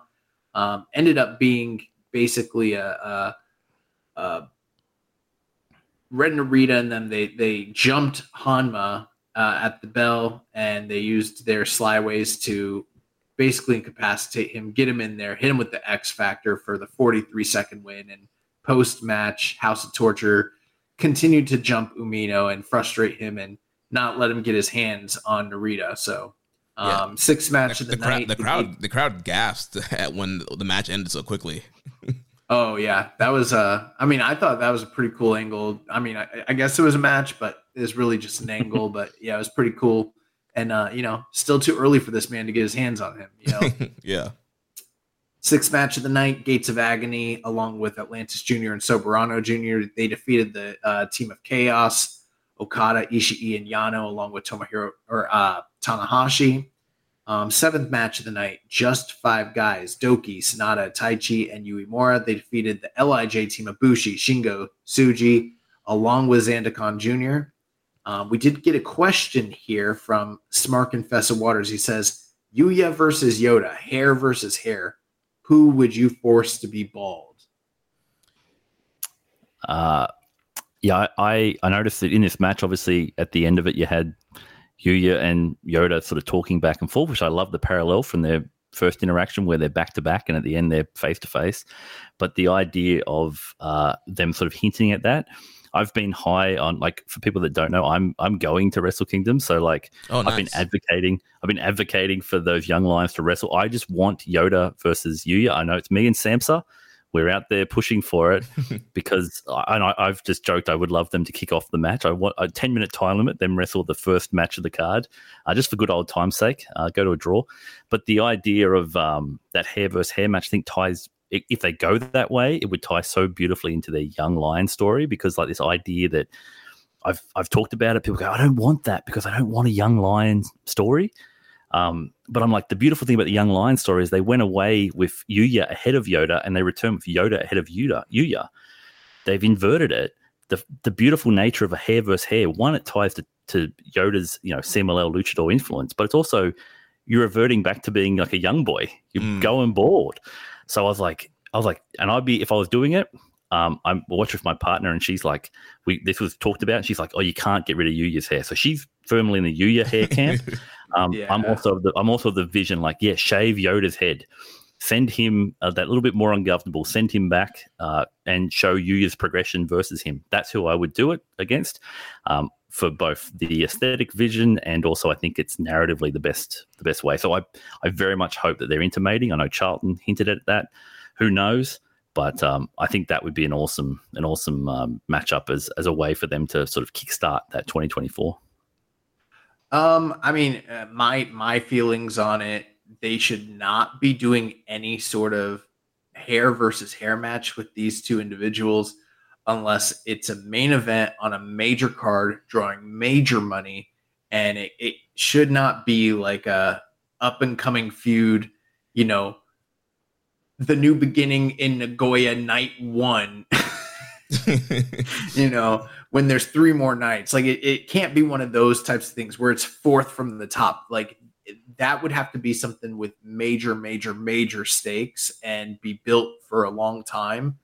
But I agree, you cannot get rid of Yuya Uemura's hair. I know Yota Tsuji also has an incredible mane, but like, damn, like Yuya's hair is glorious right now. And he's probably one of the only, individuals in New Japan with an actually good bleach job. So yeah, there's no way he can be, I mean, it'd be crazy if you did that. Plus, imagine how creepy Tsuji with the facial hair and the smile and the eye, like, yeah, that would be the guy you do it to. But I kind of don't want them to do it to either guy, to be honest, unless they're drawing some major money and it's a huge match. Like we're talking like a Dominion or Wrestle Kingdom level style match, then they should not be doing that stip at all. Yeah, I have a hard time choosing between both of them. I would not book this at all. Definitely want to see them wrestle, but not put their hair on the line. But man, there's something about Tsuji with the hair. I feel it really makes him look like a star. Special? Yeah. That's a tough one. Yeah, but I do hope that they end up wrestling at Wrestle Kingdom and kind of kickstart their feud. And I know Tsuji's comments were kind of like, you've come back, you have long hair like mine, you're wearing, red like I am. Like, why are you copying me? You should be doing your own thing. So yeah, they are kind of building this story there between them. And yeah, like you mentioned Stiff Josh, from when they were young lions, I mean, that was the whole rivalry and story with those guys trying to one up each other, and now that's kind of continuing with them being back from excursion. So yeah, I think that's definitely the way to go. And plus, we're getting this whole like just 5 guys LIJ feud as Naito and Sonata are heading to the main event in the Tokyo Dome, and also we know the whole backstory of Sonata leaving LIJ. So I think this whole LIJ just 5 guys kind of scenario here works out for their rivalry too. Yep. And so after that, we had the semifinals of the World Tag League. One semifinals, it was ELP and Hikuleo defeating TMDK 16 minutes and 44 seconds. Yeah, first shock for me, as I was getting I knew what's happening. I booked it the night before. I was pretty confident in this direction, and this didn't happen.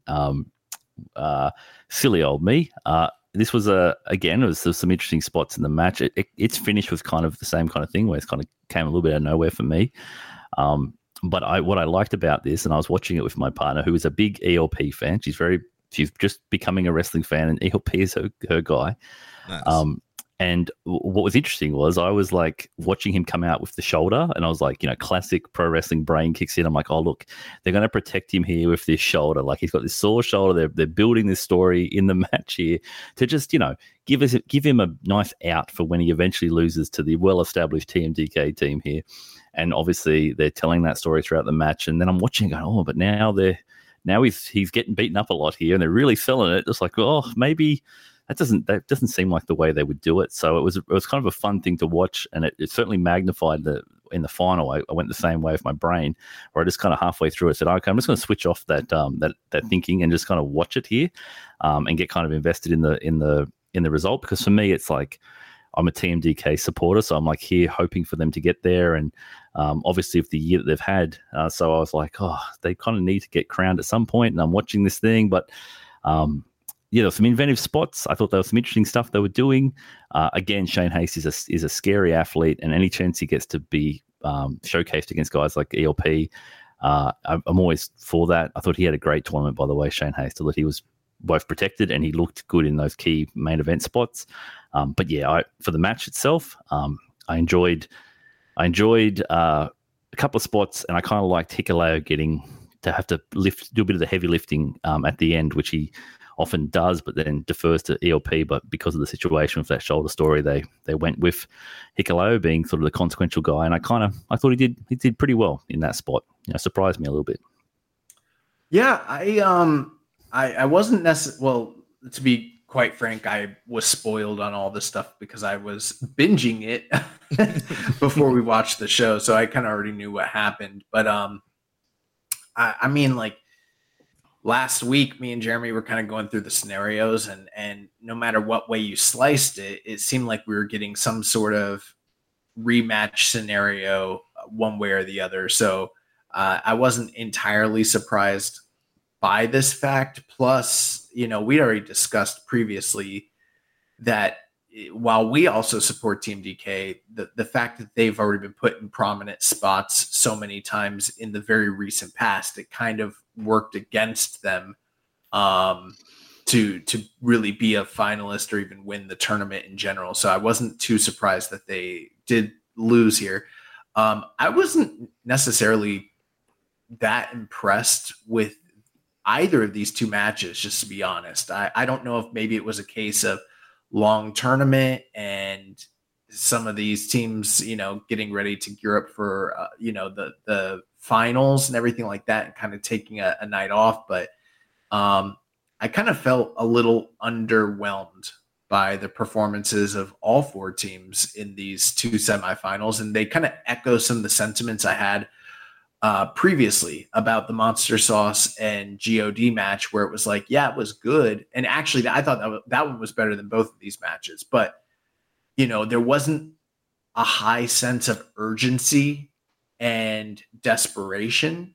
And that kind of was what I felt here in both of these matches. They were just kind of like matches where they were happening. They're going through the motions. And yeah, there were hope spots and everything like that. But like, it just wasn't really wrestled with that sense of gravity that I like to see in the final semifinal night of a tournament like this. So I was a little surprised by that, but GOD picked up the win, and then it started. Once that happened, you kind of had to figure like, okay, they're the fucking strong champions, and they beat Bishamon in the first night of the tournament. Like, all right, I can kind of see where we're going from here now. Yeah, I at least had the sliver of doubt that the War Dogs and the El Phantasmo of it all, that there may be just a little hint of that. I do have a question, though, young boy, in relation to that. These matches not feeling like they had that level of intensity. Do you think that's somewhat, and not to spoil the next match, but do you think it's somewhat a product of, I felt like in both matches, they was kind of, one of the teams was showcasing their less prominent member, like whether it was Hikuleo in one and the other being Coughlin, that both of them were getting the sort of the consequential moments that maybe they're not at that level at which the other guys are to be able to convey that beyond just get my shit in, get through the spots and do what I need to do. It could be. I'll be completely frank. I had to, over like the last 3 days, watch like from night 9 on. So instant wrestling fatigue. Yeah. Yeah. So it's not like I have the deepest level of it. And now that you're saying that, I'm like, I guess that is true. I guess maybe they were doing that, but it wasn't that. It was just like short match times. It wasn't worked at a really high level. I wasn't getting very excited watching it. Whereas like the finals we'll get to are very, very, very exciting. These matches just didn't have that same level of intensity for me, which I was a little surprised by. They felt like if you'd stuck both of these matches into, like, say, the second match of any tournament night on this card, they wouldn't have been out of place. Yeah, I think the other thing too that kind of hurt it was just the environment. Wherever they were at for this show, the crowd wasn't super hot. I feel like a lot of times they normally would go to a bigger building for a semifinal, and you have a little bit more of a hot crowd. So I think that kind of hurt too, because the crowd wasn't super into it, and then you already have the guys kind of. I don't want to say they were taking it easy, but compared to previous matches that all these teams had earlier in the tournament, they put on a lot more bangers than they did here on this evening. And again, I don't know if it's because they're telling the whole story of ELP's shoulder being injured and putting the focus on Hikuleo. There could have been a lot of different reasons why maybe this match didn't quite click like some other matches did.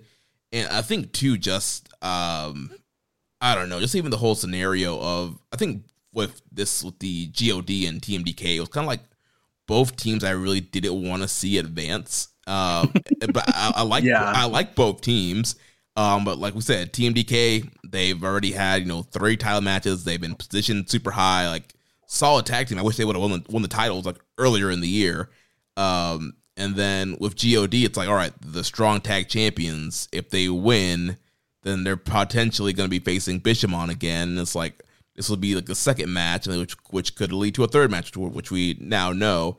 And so it's just like 2 bad scenarios. And like if TMDK would have won, then War Dogs could have won, and you could have got a rematch of that, which could have led to another So it's like, I just wasn't feeling what they were doing here. Yeah, speaking of why they're in the smaller building, the Yen's down. Yeah. Yeah. The rain is up, though. The rain is up. The Yen is down. Yeah. We got a question here from Les Commission 7252. Says, with TMDK being eliminated and losing World Tag League, do you guys think New Japan misses the opportunity of potentially pushing several stars just to not sign them at the end? They've done it with Leo Rush, Tom Lawler, JR Kratos, and the West Coast Trucking Crew. With them now doing the same to Shane and Nick, what's the possibility of them signing for another company like WWE, TNA, or AEW? Will Gato try to push them even stronger heading into 2024 to keep the TMDK faction alive? I'll just start off by saying I love TMDK. I think they're an incredible tag team, and I kind of think they're at home in New Japan, and I don't think that they have those options in the same way that, like, say, for instance, like Aussie Open did. Mainly for the fact that, like, they've already been to WWE. They've done that whole song and dance. They never got called up to the main roster. There was a reason for it. And I've never heard of any indication that Tony Khan was jonesing to bring them into AEW. Otherwise, he probably would have already made the offer as it stands. And, I think the Aussie tag team quota is already filled there. It's going to be hard for them to push another one. That's kind of the way that the mentality is. And I mean, sure, they could go to Impact, but I mean, they live in Australia. What would be the point of doing that at this point? I think right now that the best potential career move is just stay in New Japan. I don't think it's a similar situation to the other ones that he just mentioned. Yeah, I think that's this. I'll be honest. This is my least favorite discourse in relation to why we must push people, why we must do things because we are concerned about them being signed by someone else. I think that it's prevalent with the War Dogs as well. I hear that same sort of stuff, like, oh man, they missed an opportunity to push these guys because now they'll be looking at options elsewhere, and it's kind of like, well, I just think that kind of thinking ultimately leads to a 50-man G1 because we've got to keep everyone happy. I think that the vision is, it's like they've backed the people they've backed. TMDK have a very serviceable role in New Japan. It's a prominent role. Let's not kid ourselves. Like, they were in this tournament, they were presented seriously and they felt like a serious team. They were pushed strong. They were given that kind of, the gravitas of being seen as a leading team. That's a strong enough presentation, I think, for their role. They're at their age too, and as all the things that Youngboy mentioned in terms of their options, I feel like fundamentally, like, I'm not going to be sitting here going, the story should dictate this because if they don't sign them, they'll go elsewhere. Okay, they'll go elsewhere if they choose to go elsewhere. I just don't like entertaining that aspect because it just leads to making decisions about directions based on the fear or the whims of somebody else. Like, Tony Khan's not going to dictate the story, and if the more that happens, the worse that it gets. So I think the vision should be, we've got our guys that we're behind, we're going in that direction, whether you like it or not. Unfortunately, that's the decision we've made, and we're going with it. And I will advocate for that rather than worry about if we're going to get the return of Slapjack. Yeah. I feel as a booker, you can't really like let all time people's unhappiness kind of control booking and the story, or fans being upset that their favorite team is not getting pushed. And, Team DK, they are a little bit older, and, they're that seasoned veteran tag team. And I think they're in the perfect spot in New Japan. And, sometimes the story is you get close and you just fall short. And that's the story for Team DK in 2023.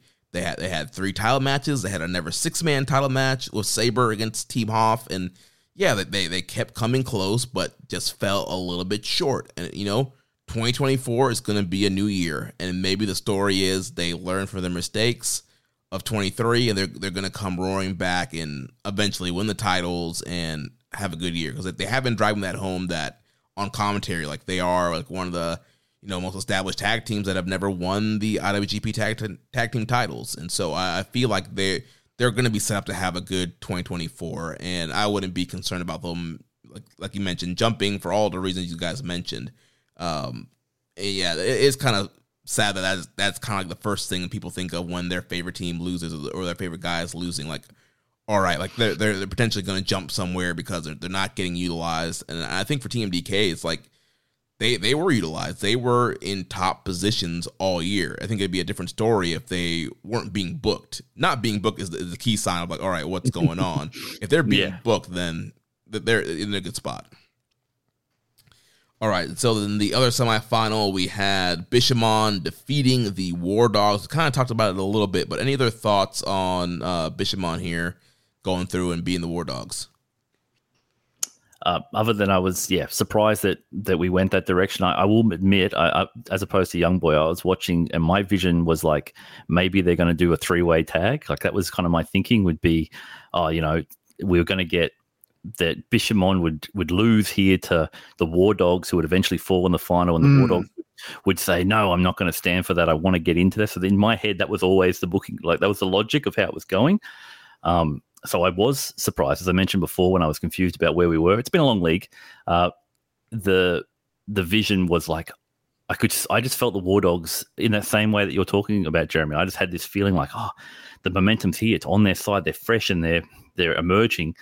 And I was surprised by the finish. Kind of came it was kind of a bit flat, like it kind of just happened. But as I said, it was sort of Coughlin did a lot of it. And for me, the big takeaway from this match was just, was Gabe Kidd's reaction and the way that he wrestled throughout the match. He was cocky and he was arrogant and he was too busy focusing on the camera and telling everyone he's a madman, and in the background you would see Goto having to make saves that if he was paying attention and he was concentrating, he would have been able to stop that. And then he has that great realization at the end and throws an all-time, throws one of the guardrails into the crowd. That was something different. So I was like, okay, they got enough heat out of this, loss to power Gabe Kidd. That man is powered on resentment. So I think, I can accept this as an option, but I was surprised. I will admit I was very surprised. I didn't, in my head, I wasn't necessarily thinking Strong versus IWGP. I should have, because that seems like that brand's gone the way of the dodo. So I should have been saying it, but nonetheless, it was fine. And I think, but the stuff that was consequential was stuff that wasn't necessarily as overt in the ring per se. It was more just character beats. Yeah, I think another thing, too, that could potentially have caused the War Dogs to lose was Kidd being distracted with Will Ospreay. They have their big match coming up this Saturday for Rev Pro Uprising, and so there's been a lot of stuff with him, calling out Ospreay on camera on the show. So I think he was distracted with that, too. Ultimately, I was kind of disappointed with Bishamon winning here just because this year, they went back to a 2-block format, and previous couple of years have been doing a single block, which you always got rematches with a single block. And so also 2 blocks, like, all right, you got opportunity for a fresh final matchup, a match we didn't see the whole tournament. But they did the same exact thing they would have done if they had done a 16 block, a 16-team 1-block tournament. Like, why did they bother doing 2 blocks if they were just going to do the same thing of having, Team A beats Team B, and then they both get to the finals, and then they wrestle again, and then they wrestle again. I didn't like how that played out. They ran more shows, Jeremy. Well, yeah. They brought some more yen in, but so they made more money. The yen is down. What are you talking about? They gotta get these bookings, you know. Speaking of, we didn't talk about it last week, and I don't want to jump into a whole discourse. But I'll just say real quick, the stuff between Osprey and Gabe Kidd on that video chat is easily some of the most compelling, piece of work that I've seen in pro wrestling. It's everything that I love about pro wrestling. I want to see these guys fucking kill each other. Yeah. Well, they've already murdered Chase Owens. Chase Owens is dead as a result of that promo battle. It was great. But yeah, I mean, I'm fine with. I should have seen that Bishamon once what you had mentioned earlier, Jeremy, the fact that they were chasing the third win in a row. I told that just completely passed my mind because I was in this mode where I'm like, they're the champions. We're not going to get all these rematches, 2 blocks, blah, blah, blah. And then, I should have looked back and been like, you know what? How many times has Gato done this exact booking? The 2 finalists fight on the first night. They beat the champions and then they rematch in the finals. Like, he's done this before. We've seen it with Hiromu and Desperado before in Super Juniors. We've seen it in many tournaments. So it wasn't that surprising. I said what I said about the match, but I wasn't disappointed about the outcome necessarily. I was disappointed more so by the match quality and the lack of intensity. One last thing I will say, though, I, like Josh, did think that we were going to wind up in the out because we were getting another rematch. I thought to myself, there's no way, no matter what the outcome is, that we're getting this at Wrestle Kingdom a third time. We are definitely getting some 3 or 4-way type match, which is, that's a classic Wrestle Kingdom trope. Alas, that is not what's happening. So we'll jump into the final night here. So doing the rundown very briefly. Final night, December the 10th, World Tag League from Grand Messe Kumamoto. The pre-show, there was a Frontier Zone tag team match. Oleg Bolton and Taguchi, they defeated Assassin and Kode Nozaki. I heard some good things about Nozaki. People were impressed. Atlantis Jr., Master Wato, and Soberano Jr. defeated the TMDK trio of Fujita, Nichols, and Haste. Monster Sauce, along with Suzuki and Nagata, defeated the Bull Club team of Coughlin, Fale, Kid, and Bonza. The United Empire's Callum Newman, Great O'Khan, Hanari, and Jeff Cobb defeated Tomohiro Ishii, Toru Yano, Oscar Luebe, and Nakashima. And it seems to be that coming out of this match, it is confirmed that the United Empire is going to pursue the never open weight 6-man tag team titles. They jumped Ishii after the bell and made their intentions known. So also the first time that we saw Cobb on this tour. So he's back in Japan now. The House of Torture, Ren Narita and Sho, they defeated Shota Umino and Tiger Mask, and another match where we had shenanigans that led to a quick win over Tiger Mask. But Umino did get a chance to lay some hands on Ren Narita as he dove through the ropes and planched this man, and he got his licks in. So we'll see how that continues out. 6th match of the night, House of Torture's Evil, Kanemaru, and Yujiro. They defeated Kiyomiya, Oiwa, and Tomoaki Hanma. Coming out of this match, it seems as though Umino is going to form an alliance with Kiyomiya and Oiwa to combat the House of Torture. So that seems to be the direction that they're taking. 7th match of the night, we had Tanahashi and Okada. You called them the Dream Team earlier. We, around these parts, affectionately know them as the Mega Aces. They defeated the Gates of Agony because why not give those guys one more loss on their way out? And then the final undercard match, the LIJ team of Bushi, Shingo, Naito, and Tsuji teamed up with Zandakon Jr. and they defeated the Just Five Guys team of Doki, Sonata, Taichi, Taka Michinoku, and Yuya Uemura. This was the first match of the tour where we saw both Taka and Tetsuya Naito in action. And post-match, we finally got a measure of respect paid to Zandakon Jr. as the LIJ members allowed him to come in and do the fist bump in the air. Many people were under the assumption that this was the finale of the storyline of him wanting to be a member of LIJ and that was a formal invitation. Not so. Backstage comments confirmed that he is not an official member of Los Ingobernables de Japón, but he is an affiliate. So, Naito's scared about my working theory is Naito's like, I just got to keep an eye on how many of these Tsuji related guys I'm letting in. There's power in numbers here, and I just got to. Yeah, he's like peer pressured into it by the lads. Okay, come in, but I'm not going to fully accept that. Just as a note for that match, I loved that final undercard match for one reason and one reason alone. I am I understand the Western discourse around Sanada and Naito being not a hot match. It's cold main event. They obviously didn't tell the Kumamoto crowd about that because the crowd popped for the optics of those two standing face to face. And everything for fans out there that are looking at trying to understand the dynamics between these things, everything you need to know about LIJ and Just Five Guys is emblematic in the way that match starts, with Naito out front of his boys and Sanada behind his boys.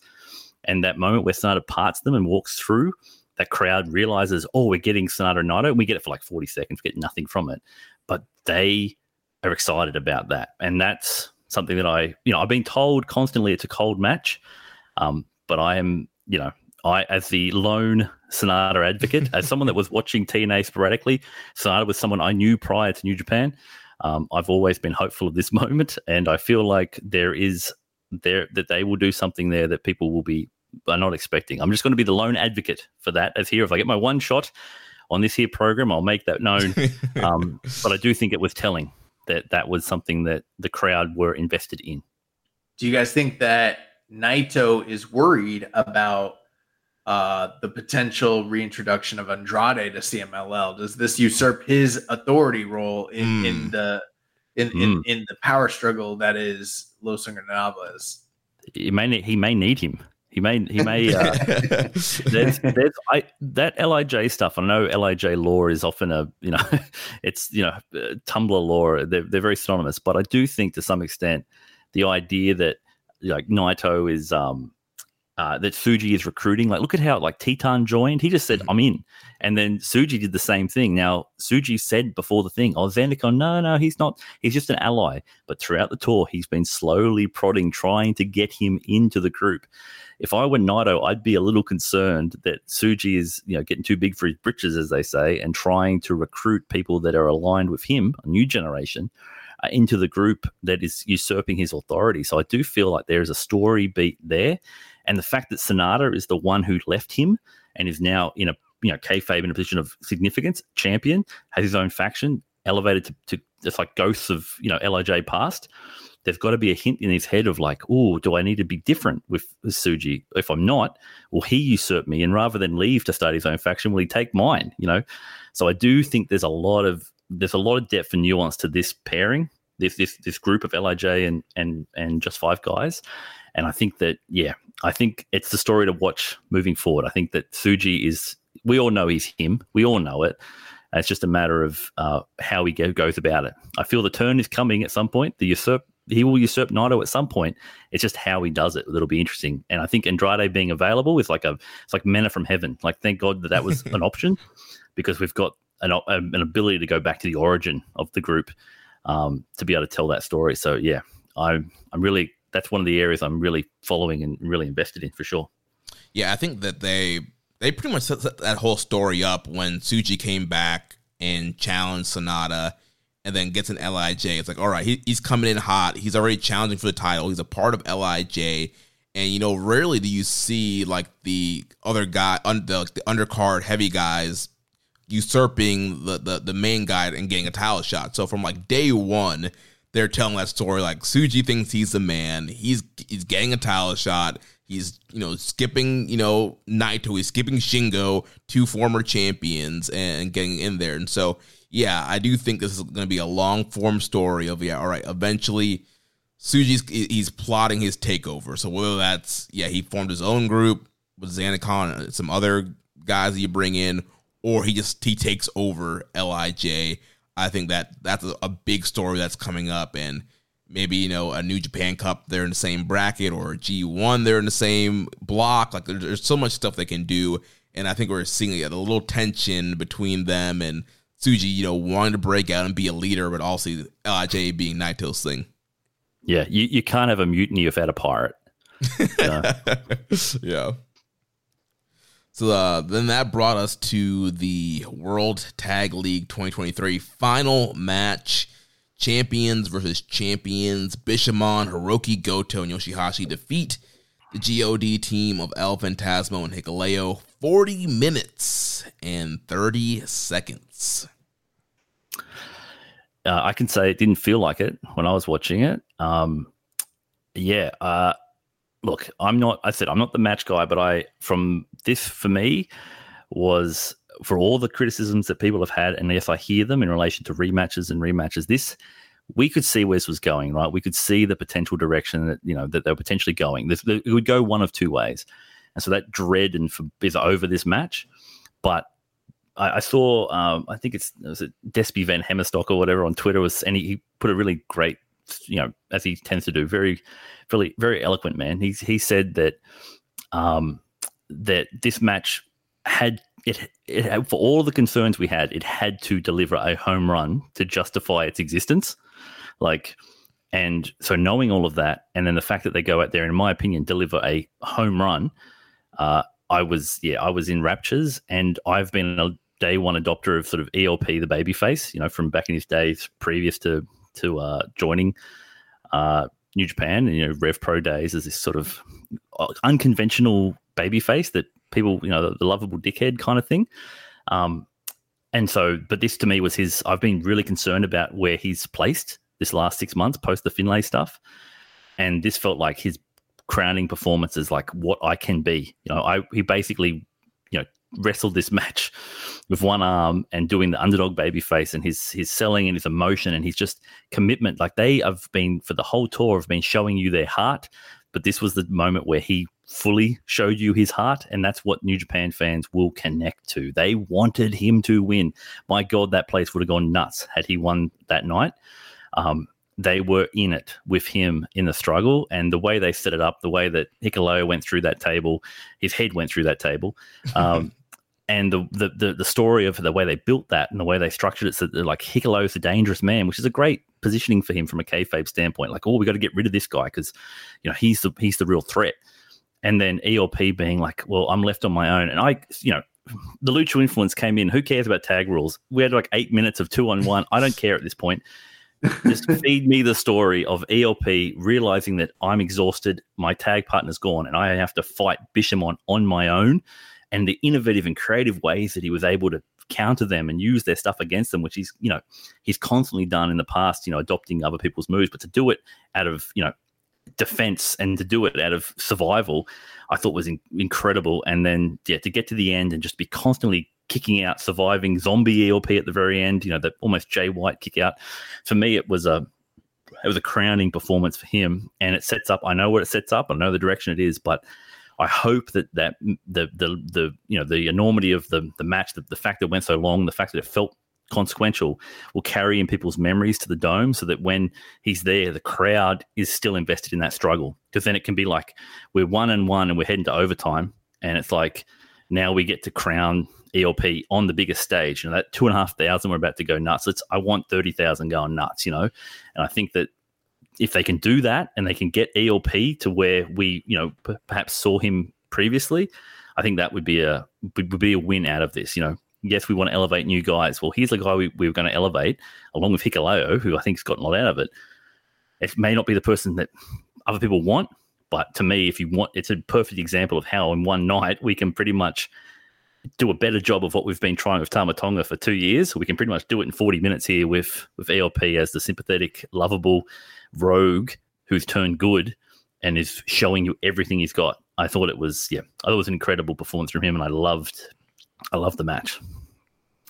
Yeah, this match was very likely the best match of the entirety of the tournament, which is what you hope for when you have a World Tag League final. Very often World Tag League finals are good, but not necessarily the high, lofty, great matches you'd like them to be. This was the exception. One of the longest, or actually, I think it is the longest World Tag League match in history, and one of the longest single fall tag team matches in New Japan history that didn't go to a draw of some sort, that actually had a finish. So it's getting a lot of positive reaction from the fan base out there.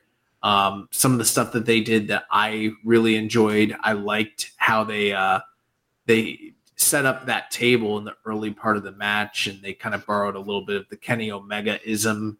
You know, you set up a table, kind of leave it, forget that it's there, and then way later in the match, when you've completely drawn the attention away from it, reintroduce it at a pivotal and at a pivotal point in the match where it actually is a difference maker.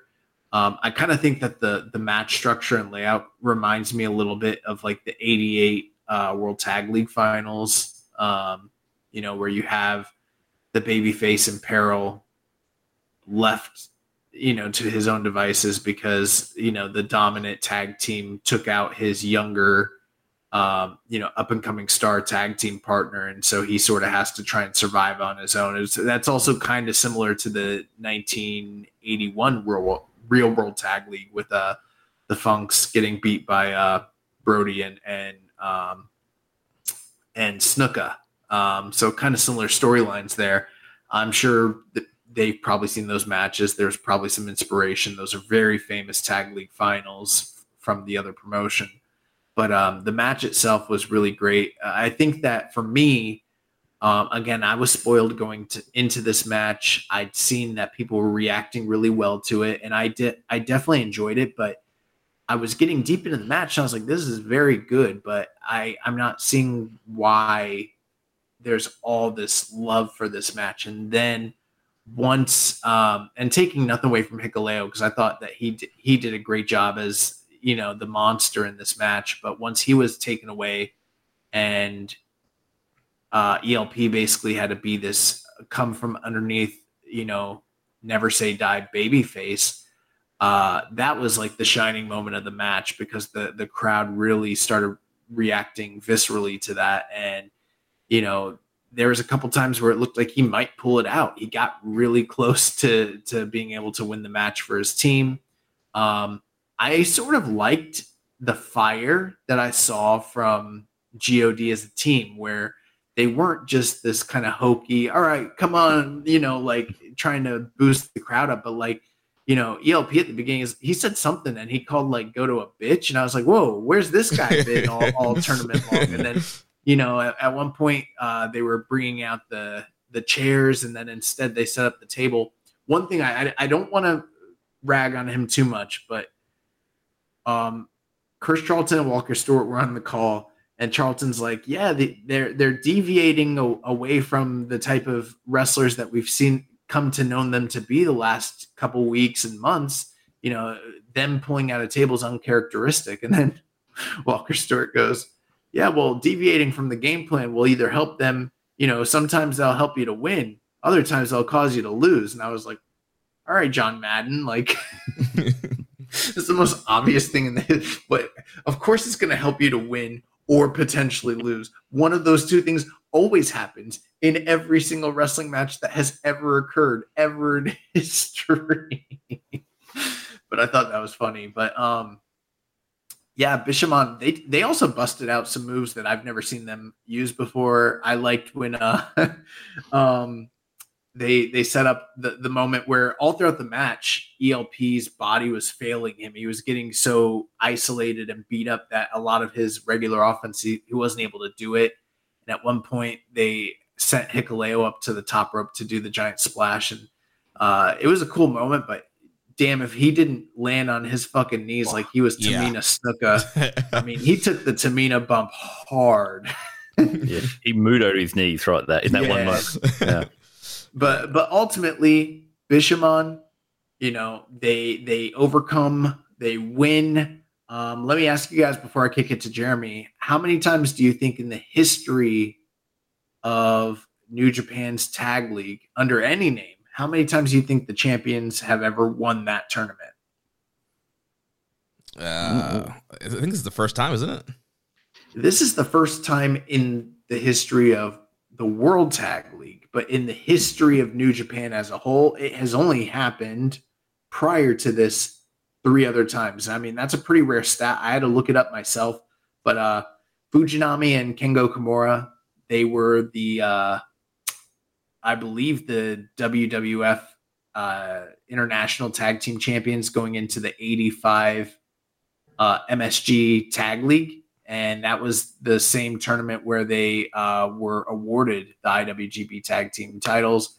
Chono and Muto as Team NWO, they won the 97 Super Grade Tag League. And then in 2007, Giant Bernard and Tyson Tomko won the G1 Tag League as the IWGP Tag Team Champion. So this is pretty rarefied air.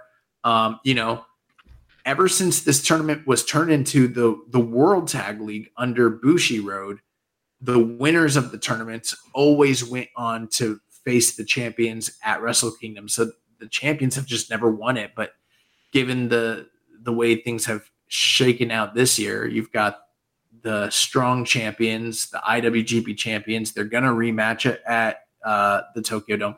One thing I don't like about that is a kind of a detriment, is that this match was so good. There is no way that they're going to be given enough time and opportunity to do an equivalent match. We saw the same thing happen recently a few years ago with Hiromu and Desperado, where they wrestled at the Tokyo Dome after a tag league. And, it was a good match, but it couldn't match up because they weren't given the same opportunity. And I don't think these guys will be able to repeat what they did here. But all the same, one of the best tag team matches of the year, for our awards for 2024. This is the front runner right now for match of the year and tag match of the year. I'm sure it'll get passed up, but a great match, and looking forward to the rematch. Yeah, I thought this match was great as well. And I know you were kind of poking at Walker's comment there, but I did thought that, kind of pointing out that, him and Charlie pointing out that they're going against the game plan. Since they've left Bullet Club, they've been wrestling clean. They've become big fan favorites. They've really rested on their skill. And so, yeah, kind of like that desperation of, all right, we're going to pull out the tables. We're going to do anything that we can. Yeah, Hikuleo trying to do the Thunder Kiss 86, and it showed you. I think this was kind of showing what you were mentioning, young boy, like that was missing from some of the other matches. Like you saw the desperation and kind of the grit of really wanting to win this matchup. And also the story of ELP, like you guys mentioned, is kind of being this never say die babyface towards the end was great. And I thought the whole ending sequence here was really great, and the crowd really helped the near falls. So towards the end, you had ELP, 2-on-1 against Bishamon, and they go for the Shoto. He escapes. He hits a neck breaker and a super kick and gets a near fall. Crowd pops when Goto kicks out. Then he hits the Ushigoroshi on Goto, getting very cocky and confident. Hits Goto's big move. Goto kicks out at 1. I popped for that near fall. Crowd pops. They're going crazy. And then ELP hits the CR2, which is his main singles finisher. And so I'm like, oh wow, they're gonna give ELP the win like this, because I think not many people kick out of that move. And so hits that. Goto kicks out again. Crowd's losing their mind. And then Goto comes back. He slams down ELP. They do their new top rope bulldog double team move. They hit the Shoto. 1, 2, 3. Bishamon gets the win. Big moment for Goto, coming back from that injury, fighting through adversity, eating all ELP's big moves here, getting the win for the team, and yeah, capturing their 3rd World Tag League championship in a row. Yeah, just awesome stuff. And like I said, I was disappointed going into the match just because it was a rematch and the potential for a 3rd match. But yeah, I thought they told a really great story here. Like I mentioned, the desperation of GOD wanting to go through. Bishamon wanting to prove they're the ace tag team, getting that win back from God and cutting Hikuleo off. I mean, there's just so many great, just like traditional tag wrestling, and then looking back to those tag finals you mentioned, Young Boy, and then it's the closing stretch of ELP fighting through everything, and then Goto coming back and fighting through everything and getting this big crescendo, and the crowd loved it. And post match, they cut their promo and they say they want to face God again at the Tokyo Dome, but they want both titles on the line. So we're getting Bishamon versus God at the Dome for both titles, and I wasn't sure if they said unification or not, but it does seem very clear that the Strong brand seems to be going away, and they're going to probably end up unifying these titles at the Dome. Yeah, I'll take that. I'll take that option. I know there was a lot of talk around, a third match or whatever it is, but my fear was that we're going to get like a challenge for an AEW team or something. I thought we've beaten everybody here, and we'll challenge. I think our Aussie Open would have been in play. I would have imagined as the team that never lost the title, and that this was the chance for Bishamon to affirm themselves as the true champions by challenging them to this sort of spot. But obviously that plans change, and I feel like that's probably what happened, and we've pivoted. And all I would add to that bit that you mentioned before, Young Boy, about the table spot,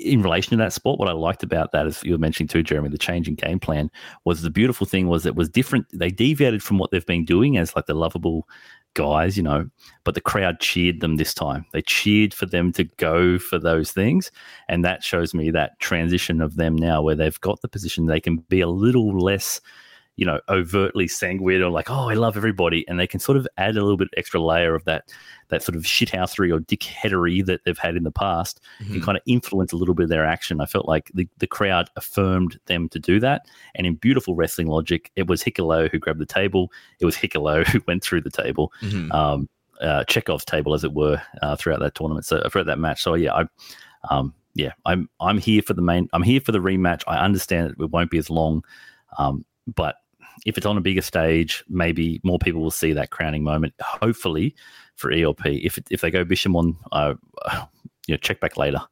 Mm-hmm.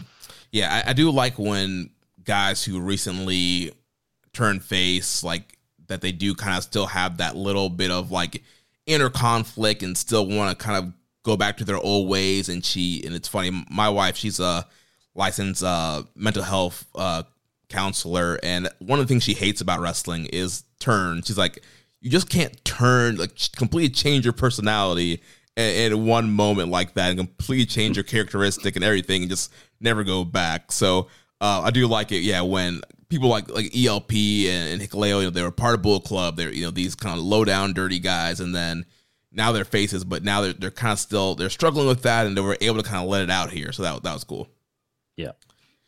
We did have some questions here. So first, Les Commission 7252 says, during the press conference, how important was it when ELP acknowledged that Hikuleo is the same as Umino, Narita, Tsuji, and Uemura as one of the young stars for New Japan in the future? In my opinion, Hikuleo has done much more than these four. He sent Jay packing from New Japan and became both strong and openweight tag champion. He made it out of the A block as a second finalist and was in the finals of World Tag League.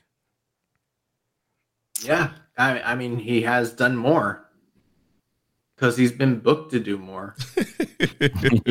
yeah. He's also much older, so and he's older too. Yeah, so they probably got to get going while they can. Make hay while the sun's shining, I guess. I think, I think that was ELP's job is to help Hikuleo. Like that's the pairing here, and I was down on that because I just felt like, oh man, that's what ELP's position is now, to just be there to help the guy that I feel like he's, in all intents and purposes is much better than. But he did the job to get Hikuleo to a point, and then he knew that, don't worry, at the end it's going to be me that you're all talking about. So I felt like they did a great job of it, just to continue the narrative of his job is to pump up Hikuleo's tires. Which is part of the role. So I felt he did a good job of that. And Hikuleo's a serviceable big man that can always be a valuable role in a New Japan landscape. And I think he's got a bit more credibility as a result of this tag league for sure, especially the last couple of matches.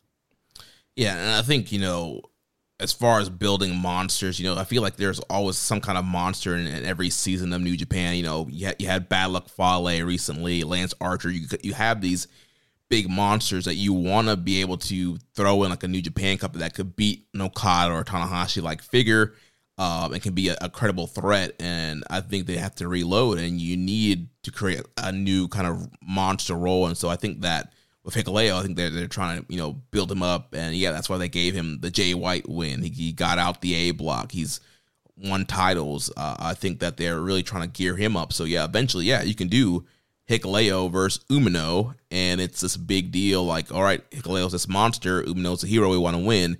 Can Umino slay the monster? The only challenge is the babyface monster is a tough angle to take. So it'd be interesting to see how they pivot and those layers of, as you mentioned before, Jeremy, those layers of character need to come in for him to be able to not be stuck as, the big friendly giant. Mm-hmm. Wasn't hard for Andre.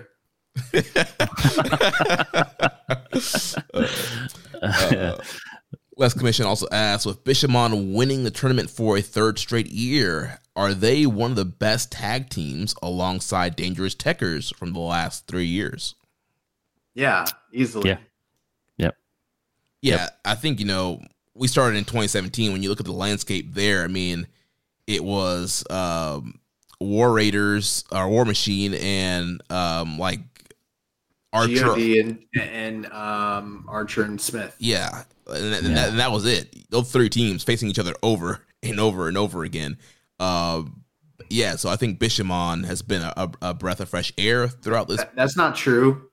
Tenkoji were around. Yeah. I think they even had a title run that year. I think they did, yeah. For like a month. I would say this Bishamon team feels like the most of an actual tag team. Like that, so much of New Japan's tag division in the past has been two guys. We want to either elevate one of them, we want to elevate someone from this group, or we just want to put them on the back burner for a bit. Bishamon feel like a concerted tag team. And I think that gives them the edge over a lot of the other, good teams of the past. Even the Dangerous Tekkers, there was always the view when talking about them was who's breaking out. Will Zach break out from this and become whatever? Or look how well Taichi's elevated. I mean, yes, that is true of Yoshihashi in the past. Always come up to a level, stunning. But now it's more like they're just a team, and you expect them to be a tag team. So I feel like for that reason, they are, they're the most. When I think of New Japan tag teams, like Bishamon's looking like, yep, that's them. Mm-hmm. You know how some teams save their Shawn Michaels WrestleMania 12 gear for the big title win? Not Bishamon, bro. They're like, we're going to do it the entire tour, every fucking night. We paid a lot of money for this gear. We're gonna wear it every night. Every night. Yeah, Yoshihashi's like, I got new gear for the first time in 7 years. It doesn't have Get Back Up written on it, so I'm just going to wear it as much as I can. Also, I don't know why, but he's got a logo on his kneecap that literally looks like the new school Reebok like logo, and I don't know if he's allowed to use that shape on, but he does it anyway, so whatever. Similar question here from Mike Gamble. It says Bishamon win their third consecutive World Tag League and also won the tag team titles from FTR at Wrestle Kingdom earlier this year. Are we looking at the best tag team in the world right now? I mean, in some ways, yes. In some ways, I would probably say no. I mean, it depends on what you're looking for. I mean, fundamentally, right. I can acknowledge that I don't watch much outside of New Japan, so I can't give you an accurate assessment on them outside of that. But yeah, if you're looking in a kayfabe sense, they're certainly very accomplished. But I know that, it's like anything. Like, what are you watching for? How do you assess that? I don't know. If in a kayfabe sense, if you believe that New Japan Tag Division has any merit, then they deserve the place. And you can argue in that context, but I mean, I don't know how you define that, to be fair. What Stiff Josh said. Yeah, everybody's going to have their own criteria, but I will say I do think Bishamon is one of the underrated tag teams. When people talk about tag team of the year, of course you're going to talk about Young Bucks and FTR and Aussie Open, but I do feel like Bishamon gets overlooked because it's Goto and Yoshihashi, but again, like I did, when you look back at their resume, it's like, man, they have all these bangers. They're on all these top spots. They're over. They're a really great tag team. Last question here from Will Pro Wrestling. Do you guys think World Tag League was a success from showcasing the younger talent?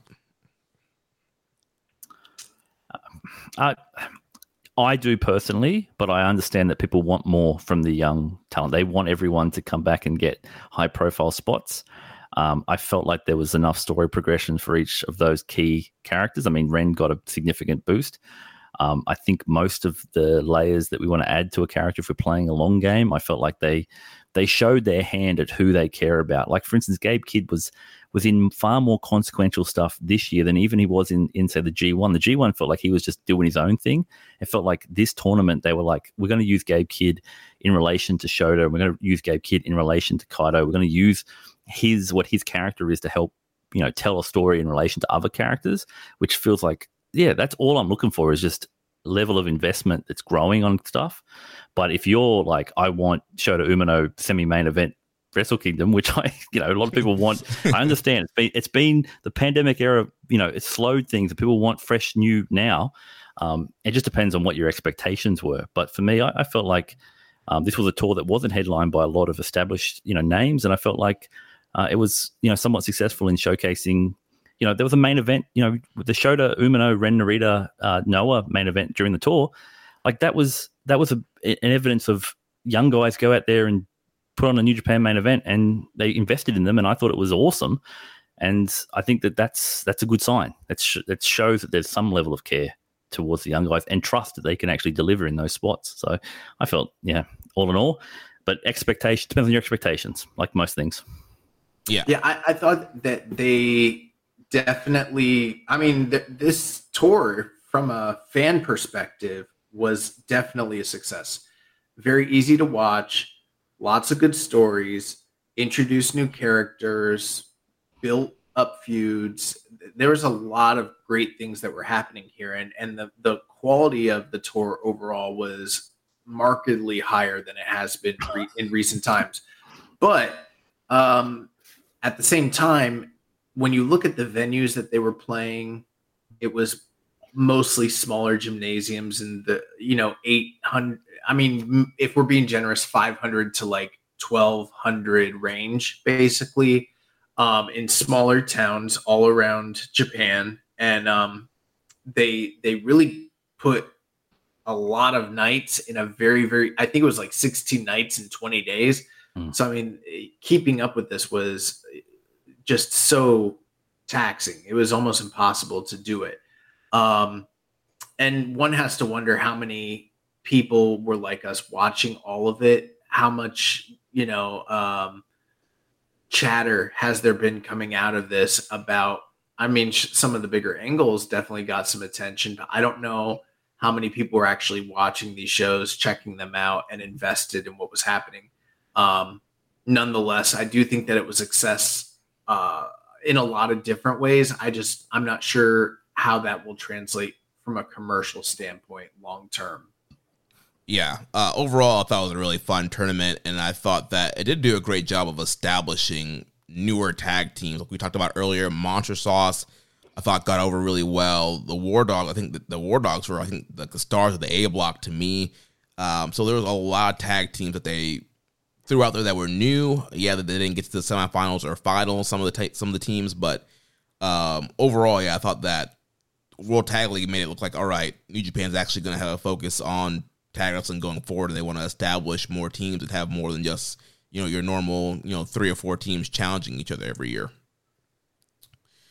All right, so that's going to wrap up our World Tag League coverage. Like we already mentioned, we got the tag title match at the Dome, double championships, Bishamon versus GOD rematch.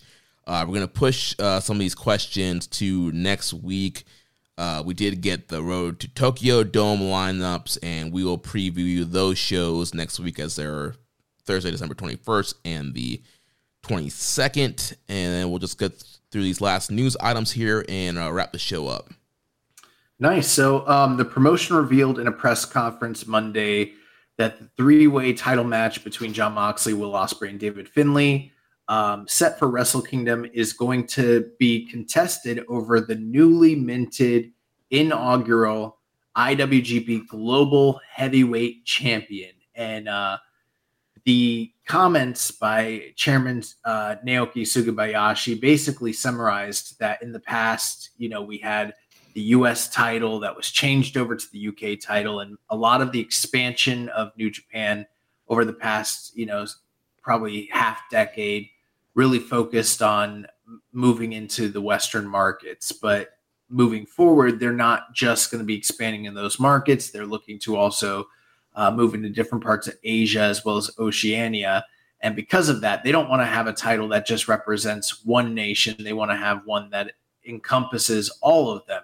Thus, the global title has been coined and minted. And so we will have a new global championship.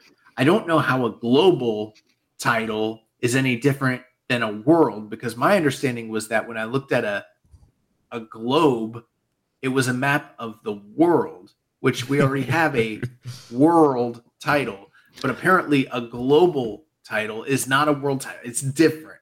Well, yeah, it depends on if you ask Flip Gordon.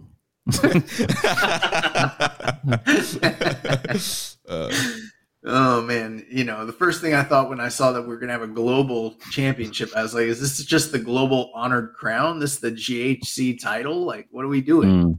Yeah. Obviously the memes started quickly. People's instant reaction. I mean, yeah, you look synonym for world, you'll find global.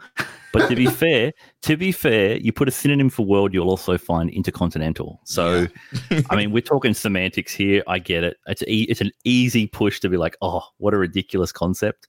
I know Charlton's doing his best to rationalize that the world championship, you come to Japan to battle for the world title. The global championship goes out into the world to battle the best. Yeah, I think as you mentioned, young boy, that's kind of the thing, bullshit. Isn't it? It's like that's not what happens. The world the NWA World's Heavyweight Champion went around the world defending the world title. What are we talking about? Yeah, did I not watch Sonata wrestle Jungle Boy? Did that not happen? Yeah, exactly. I get the rationale. I think it's one of those ones where they're going to be doing their best to try to cake this in some kind of logic. But it's at the end of the day, I agree with the idea of the US belt, what it once was. Like the idea of what it was, signifying that expansion into the West. But for someone that's in Australia, it's like bringing something of significance down here. Anything of significance down here would be ideal. So where there is hope for this market that, the West isn't just the US, it's obviously the UK. There's a bigger world out there that can engage with New Japan Pro Wrestling. And I feel like this is just an admission of like, well, we kind of want something for this role. If it devolves into just the AEW title, I obviously won't be happy. But I hope that it stands as something potentially that, can be a belt that certain guys that will be really good to sort of platform, like a Zack Sabre Jr., for instance, is someone you can platform to the world and get him out into those spaces like he has done with the TV title, but with a belt of, some level of prominence. I don't really get it stuck into the semantics of the belt, and it is what it is. GHC though is it is quite hilarious. Let's be honest. It's funny. It's their low key game plan to buy Noah, and eventually they're gonna get all the GHC titles, just like AEW's taking New Japan titles. New Japan's gonna take Noah titles and start murdering pro wrestling, a history of punching down. But I think the one thing with this title, the one thing that Will Ospreay proved this year is that, if you are a star and go around the world, have great matches, people are going to see you as the real world champion. And so I think the man a lot of times makes a title. So we'll see who ends up being the first champion and seeing the pace they set for the title next year. This shit's not traveling around the world. They might start it out that way, a show here or there, but this is going to be the All-Atlantic. It's just going to eventually just be on the show. It's just going to be the Intercontinental title. That's all it is. And that's it. I'll take it. I will take that. That's preferable to me. If we could do that as the second belt, let's do that. And just pretend like we're going to be expanding in those spaces and just actually retract. Global's so stupid. Anyways, Noah the New Year 2024. They announced a couple matches for the January 2nd Noah show involving New Japan talent. So Kiyomiya and Oiwa will be teaming up to take on Evil and Yujiro of the House of Torture. Tomohiro Ishii has answered the challenge to Masa Kitamiya. They'll be facing off in one-on-one action. Go Shiozaki will be facing off with Satoshi Kojima, strongest arm, strongest lariat, Bread Club for life. And finally, Zack Sabre Jr. and Yoshinari Ogawa team up to face off against Hiroshi Tanahashi and Hayata. RevPro Uprising 2023 is this Saturday, and we have a rematch between Tomohiro Ishii and Luke Jacobs. Zack Sabre Jr. will be facing off against JJ Gale, and then in the main event, Will Ospreay versus Gabe Kidd, which is going to be awesome. Yeah. Will Ospreay versus Josh Alexander 2 goes down at TNA Snake Eyes on January 14th at the Palms in Las Vegas. Also announced for that show is the return of one Kazuchika Okada to TNA as he teams up with longtime friends, the Motor City Machine Guns, to take on Eddie Edwards, Moose, and Brian Myers at Snake Eyes. And finally, Mascara Dorada and Rocky Romero 3 will be taking place this Friday at Arena Mexico. So a lot of excursion matchups taking place already in this portion of the calendar year. Yeah. Well, that's going to wrap up the news. Going to push some of these questions to next week. Stiff Josh. Good. I'm too tired. Just blame me. Trust me. People are used to me going long, so just blame me. I'm happy to take it. Stiff Josh, thanks so much for joining us this week. Tell our listeners, those who don't know, where they can find you online and what your podcast is all about. Okay, yeah. Well, you can find me on Twitter or X at WeWorkStiff. That's at WeWorkStiff on Twitter. I'm pretty much always there, getting into random subtweet arguments, trying to fight the good fight.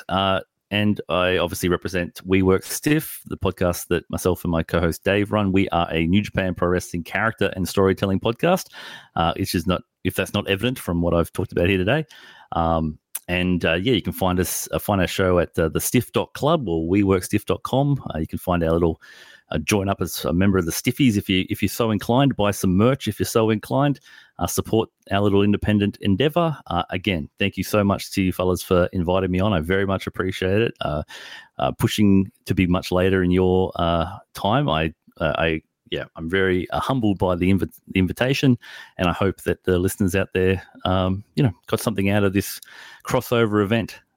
Yeah, definitely. I think it definitely was great stuff. We'll definitely have to have you back on, and yeah, we'd love to be on WeWorkStiff one day if you'd have us. So yeah, definitely. Oh yeah, great stuff. 100%. We've got something big coming, so I'll send you an invite for that. We'd love to cross-pollinate. I think it's only good for the discourse that there is no tribalism here in this space. I know it's hard for pro wrestling discourse to accept that notion, but yeah, amongst us, it's all about growing our understanding. I really do appreciate getting the opportunity to hear in person.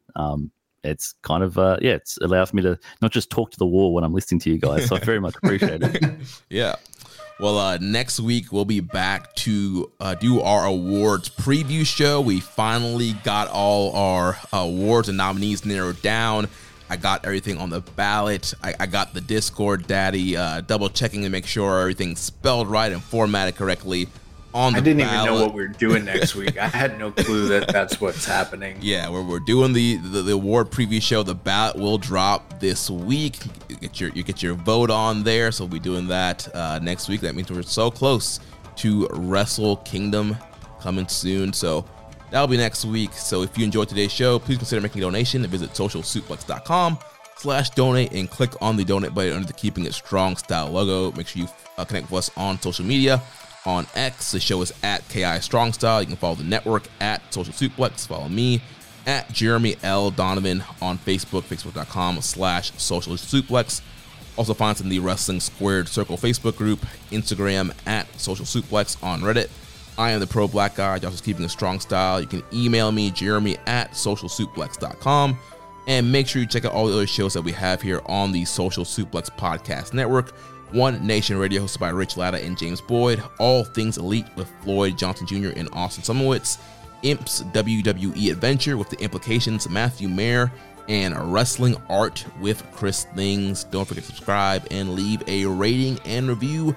And we will catch you next week on Keeping It Strong Style, the ace of podcasts. Itchy. Bye. Thank you for listening to Keepin' It Strong Style. We'll see you next time.